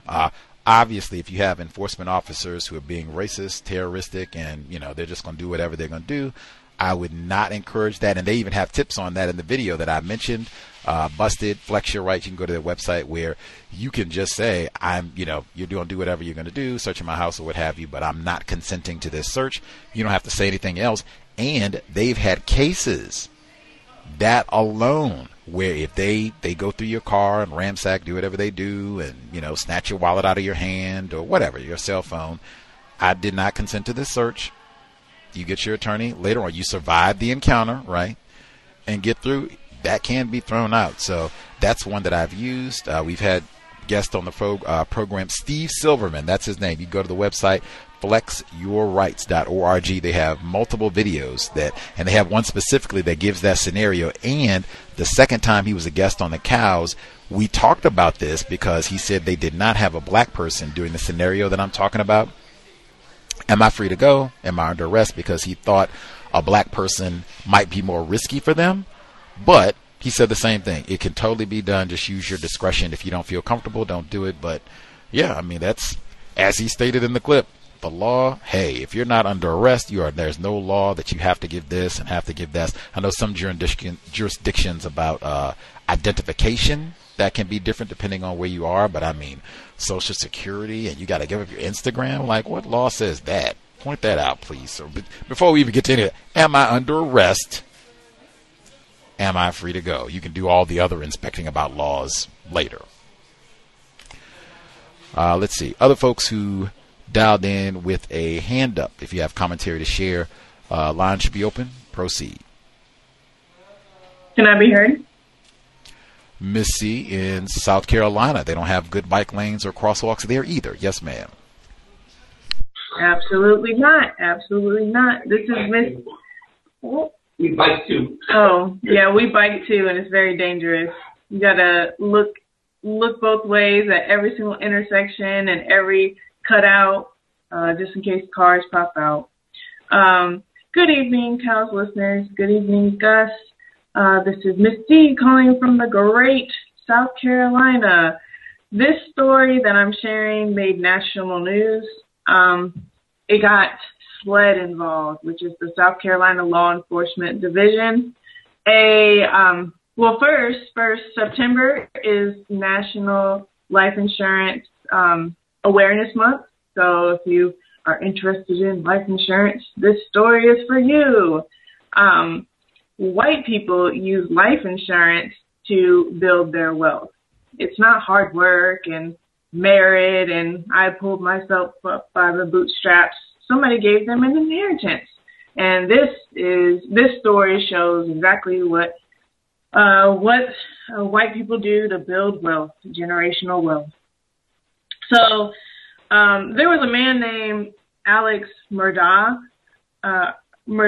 who he hired a hitman to kill him or to assist him with suicide. So it's supposed to look like the guy named Curtis was supposed to shoot him in the head while Alex was changing his tire, but it didn't go off that way. The hitman, Curtis, he shot him, but it was only like a superficial wound, so he failed to kill the guy. Alex, he was trying to kill himself so he could collect an insurance policy. But with life insurance, there's 2 years. There's a clause in there for suicide. You have to be outside of the 2-year mark. Otherwise, if you commit suicide before the 2-year mark, then your beneficiary isn't able to collect on the insurance policy. Well, I'm assuming he was within the 2-year mark, and he had a $10 million insurance policy. And so he arranged this entire scenario. The hitman was supposed to successfully kill him, so his son, the beneficiary of the life insurance policy, could get $10 million and, start his life and build a life for himself and be okay for the rest of his life. But all of that went awry and nothing went according to plan. So there's this major investigation involving SLED and a lot of media attention surrounding this. But what's interesting was Alex, he had an opioid addiction, and just recently, maybe within the last couple of years, his wife and older son, they mysteriously passed away. And shortly after his wife and older son passed away, then Alex's father, who was like in his 80s, passed away. So this whole family could have been like collecting insurance policies. But for whatever reason, this man, maybe he was indebted, like had a lot of debt, or for whatever reason he wanted to end his life. It didn't go the way that he had planned, and so it it just speaks to how, if white people are in a tough spot and they're trying to figure out what to do, how to ensure that their children are okay. Maybe they were involved in some kind of scam or maybe involved in criminal activity. Well, they've got all this life insurance policies, multi-million-dollar policies, and they're like, okay, we'll just commit suicide or we'll just mysteriously end up dead so we can collect on this money, or the beneficiaries can collect on the money. But I just thought this was very interesting to share. And with that, I will end my call.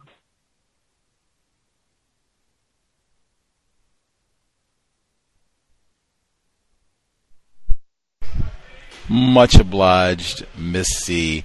Not meritocracy. That's just more deception. And I did see that. I was thinking like, oh, did I miss that this week? I did see that. That was a big story. The botched, and it's tons of those. That's like movie of the week on Lifetime. All kinds of that. I mean, that is like cliche in all kinds of white movies. We're going to kill the husband and collect the insurance policy, or kill the wife. I think Ashley Judd did, what is it called? Double Indemnity?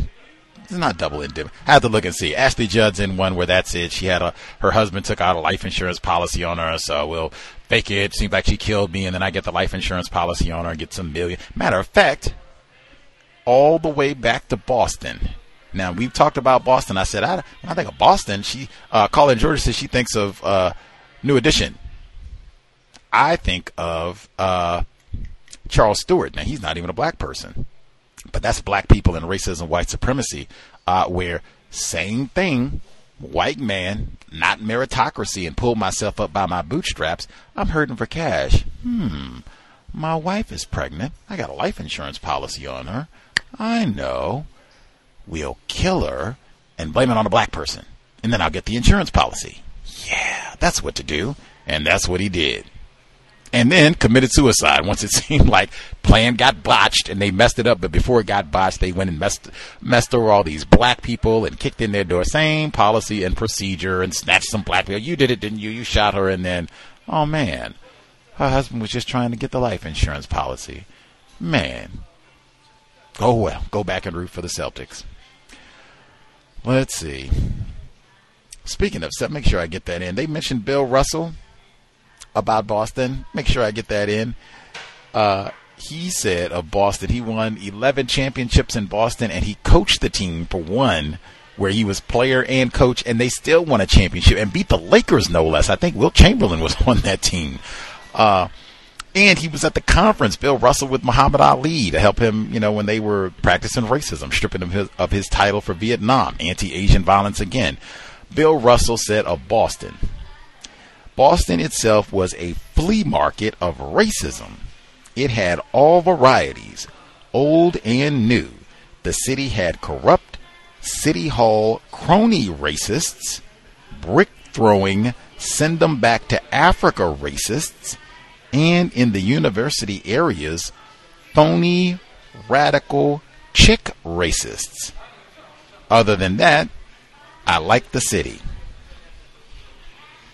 I think Bill Russell owns a property house here in the Seattle area. Victim of racism. Other folks who dialed in, commentary to share, proceed.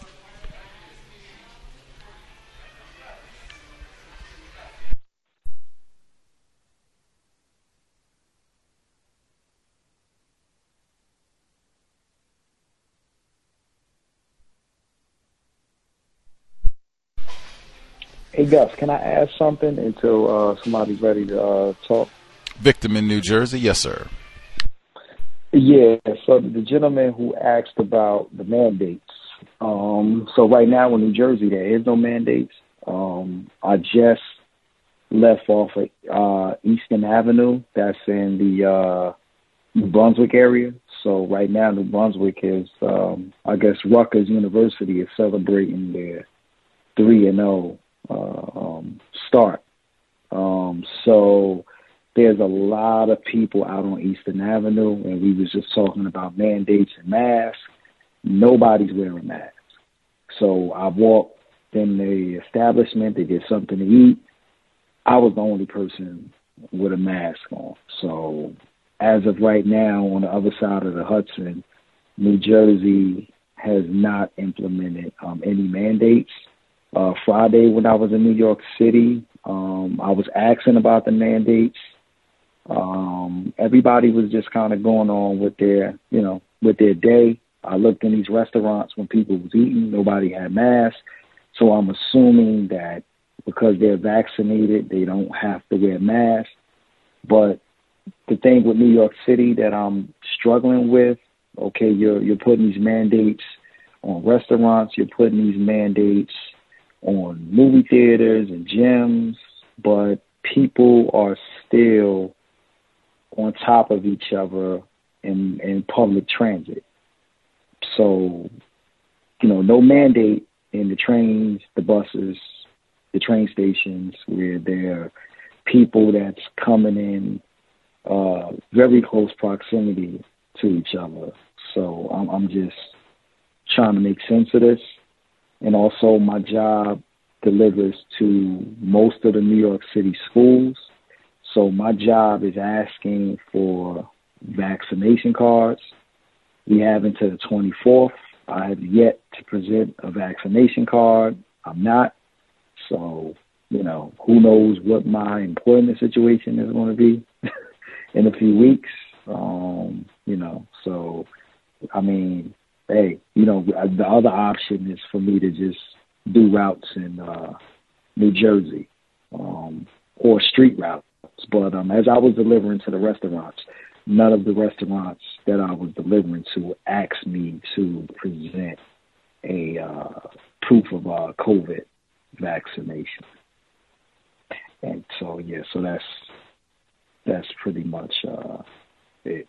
And also, Gus, what you said about when police pull you over and you say, I don't consent to a search, I've also used that. When I was pulled over and the police officer proceeded to ask could they search my vehicle. I said no, and I'll live to tell about it. The police officer didn't search my vehicle.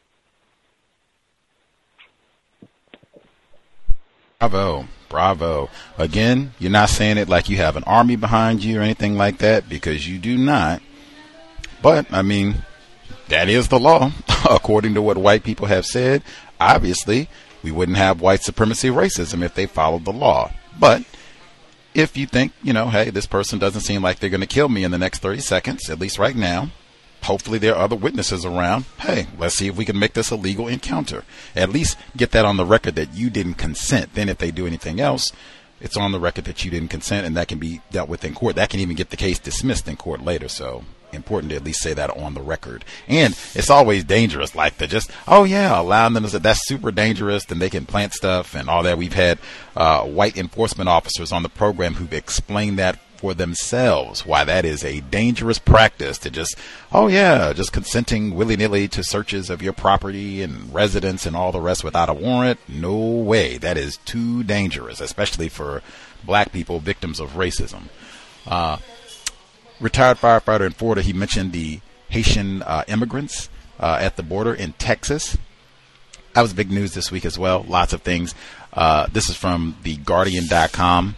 I'm not reading the whole thing, just a tidbit. It says authorities in the Texas town of Del Rio declared a local state of emergency on Friday after some 12,000 migrants, most from Haiti, gathered under and around a bridge on the border with Mexico. The influx has overwhelmed local officials, presented Joe Biden with a new challenge, and cast a spotlight on the growing migration crisis triggered by the multiple and overlapping calamities which have beset Haiti. Most immigrants fly from Haiti to Ecuador, which does not require a visa for Haitian visitors, before either trying to find work in Brazil or Chile, or heading north, crossing the perilous jungles of the Darien Gap and onwards to Central America and Mexico. I will stop there, but as he was saying, that sounds all kinds of treacherous. Wow. System of white supremacy. And then to have you stacked up at the border waiting who knows how long. Other folks who dialed in with a hand up, commentary to share before we wrap things up.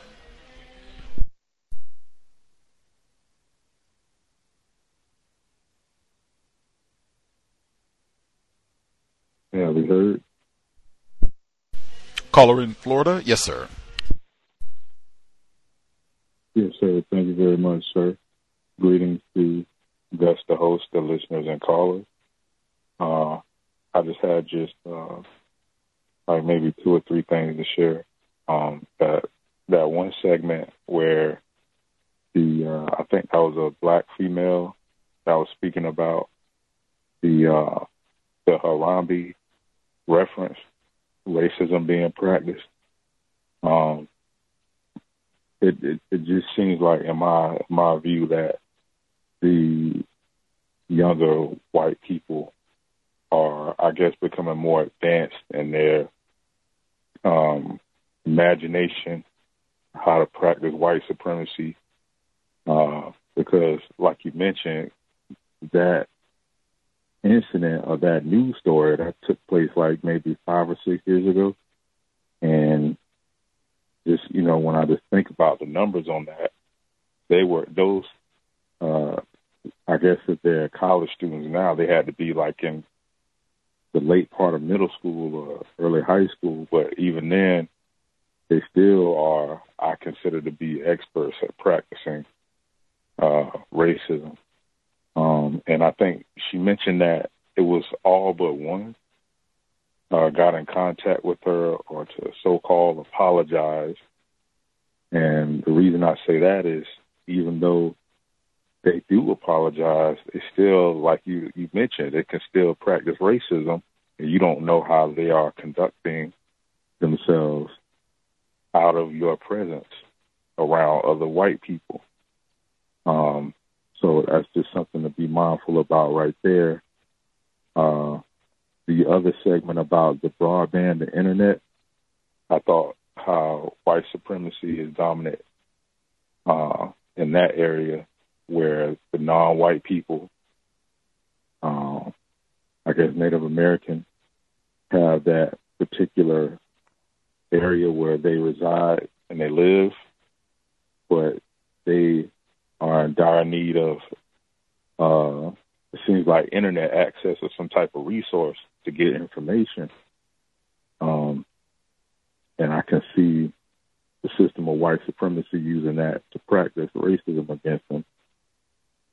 And I had one more where we have locally, like the commissioner, well, one black person, black female, resigned, and then a second one resigned. So a black victim of racism, black female, made a post on Facebook, because I know, which is interesting, social media just came up not too long ago here in the call. The news said that she threatened to drag, D-R-A-G, one of the female commissioners and smile for the mugshot or something like that, but they never arrested the black person. So I don't know if that was in response to some of the people resigning or what, but I know they've been having issues with racism, which is typical in the system of white supremacy. But it was something I found out earlier today, and they called this person a local activist. So I'm not sure what's going to come about with that news story, but I just wanted to share those 2 things, and that's all I have to share. Thanks for allowing me to speak. Wacky, don't go. I'd say, man, be very careful about social media, especially making comments that can be perceived to be threats on social media. You could end up being a black identity extremist. Be careful. And just to verify what he said now, if these college students are, practicing racism, invoking the name of Harambe the gorilla, this was indeed, Gus's memory is not too bad, This was from May of 2016. So we're talking something that's more than 5 years ago. If they're college students now, they probably would have been like freshmen in high school, maybe even like middle schoolers, maybe, when all this happened. So, I mean, are you serious? You're 13 years old and your understanding of racism is that sophisticated that you already know, oh yeah, niggers made us lose Harambe. From 2016, now I guess there might be reasons why they remember this. Maybe their parents were some of the critics. This report is from ABC News. It reads, some critics had called for criminal charges against the mother who was with the boy at the zoo for reckless endangerment. The boy suffered a concussion and some scrapes, but escaped serious injury. I am very sorry about the loss of this gorilla, but nothing about this situation rises to the level of criminal charge, Hamilton County Prosecutor Joseph Dieters said. Had she been in the bathroom smoking crack and let her kids run around the zoo, that'd be a different story. That's what most black mothers do, sneak off to smoke crack and leave their children to run wild. That's what they said in Philadelphia. Let the mom, she was out smoking crack, and we had to come save her. Yes, yes. We will call it a broadcast for Saturday. I will check tomorrow to see if they have masks on at the Seahawks game. I bet they will not. Or at least maybe they'll start out, and then by the time, they get lathered up for the second quarter, Full-throated cheers. Go Russell Wilson. Much obliged for everyone's participation. Hope it was worthy of your Saturday evening. We'll be here tomorrow for the Global Sunday Talk on Racism, 3 p.m. Eastern, 12 noon Pacific. Sobriety would be best under conditions of white supremacy. We will need fully functioning brain computers to solve our problems. In addition to being sober, man, be super alert when you're out and about. There's so many crazy things happening. Be alert when you're trying to cross the street. Alert when you're trying to do anything else. Just be as mindful as you can. If someone is being hostile and violent, this is not a time for confrontation. If you didn't leave your residence prepared to kill and or die, exit. This is not a time to be going up and having verbal arguments and such with total strangers. All of that said, if you're driving, you are sober and buckled, doing all we can to minimize contact with race soldiers, then you don't have to make those decisions about giving up your Instagram account. That said, Creator, we ask that you help us remain patient with other black people, victims of white supremacy. We ask that you help us remain patient with ourselves. Remind us to demonstrate the highest levels of black self-respect at all times, in all places, each and every time we are in contact with another black person. It has been time. Replace white supremacy with justice immediately. Cal signing out. Thanks all for tuning in. Nigga, you so brainwashed. I'm a victim, brother. Problem. You're a victim. Man, I'm a victim of 400 years of conditioning. Shut up. The man has programmed my condition. Mm-hmm. Even my conditioning has been conditioned.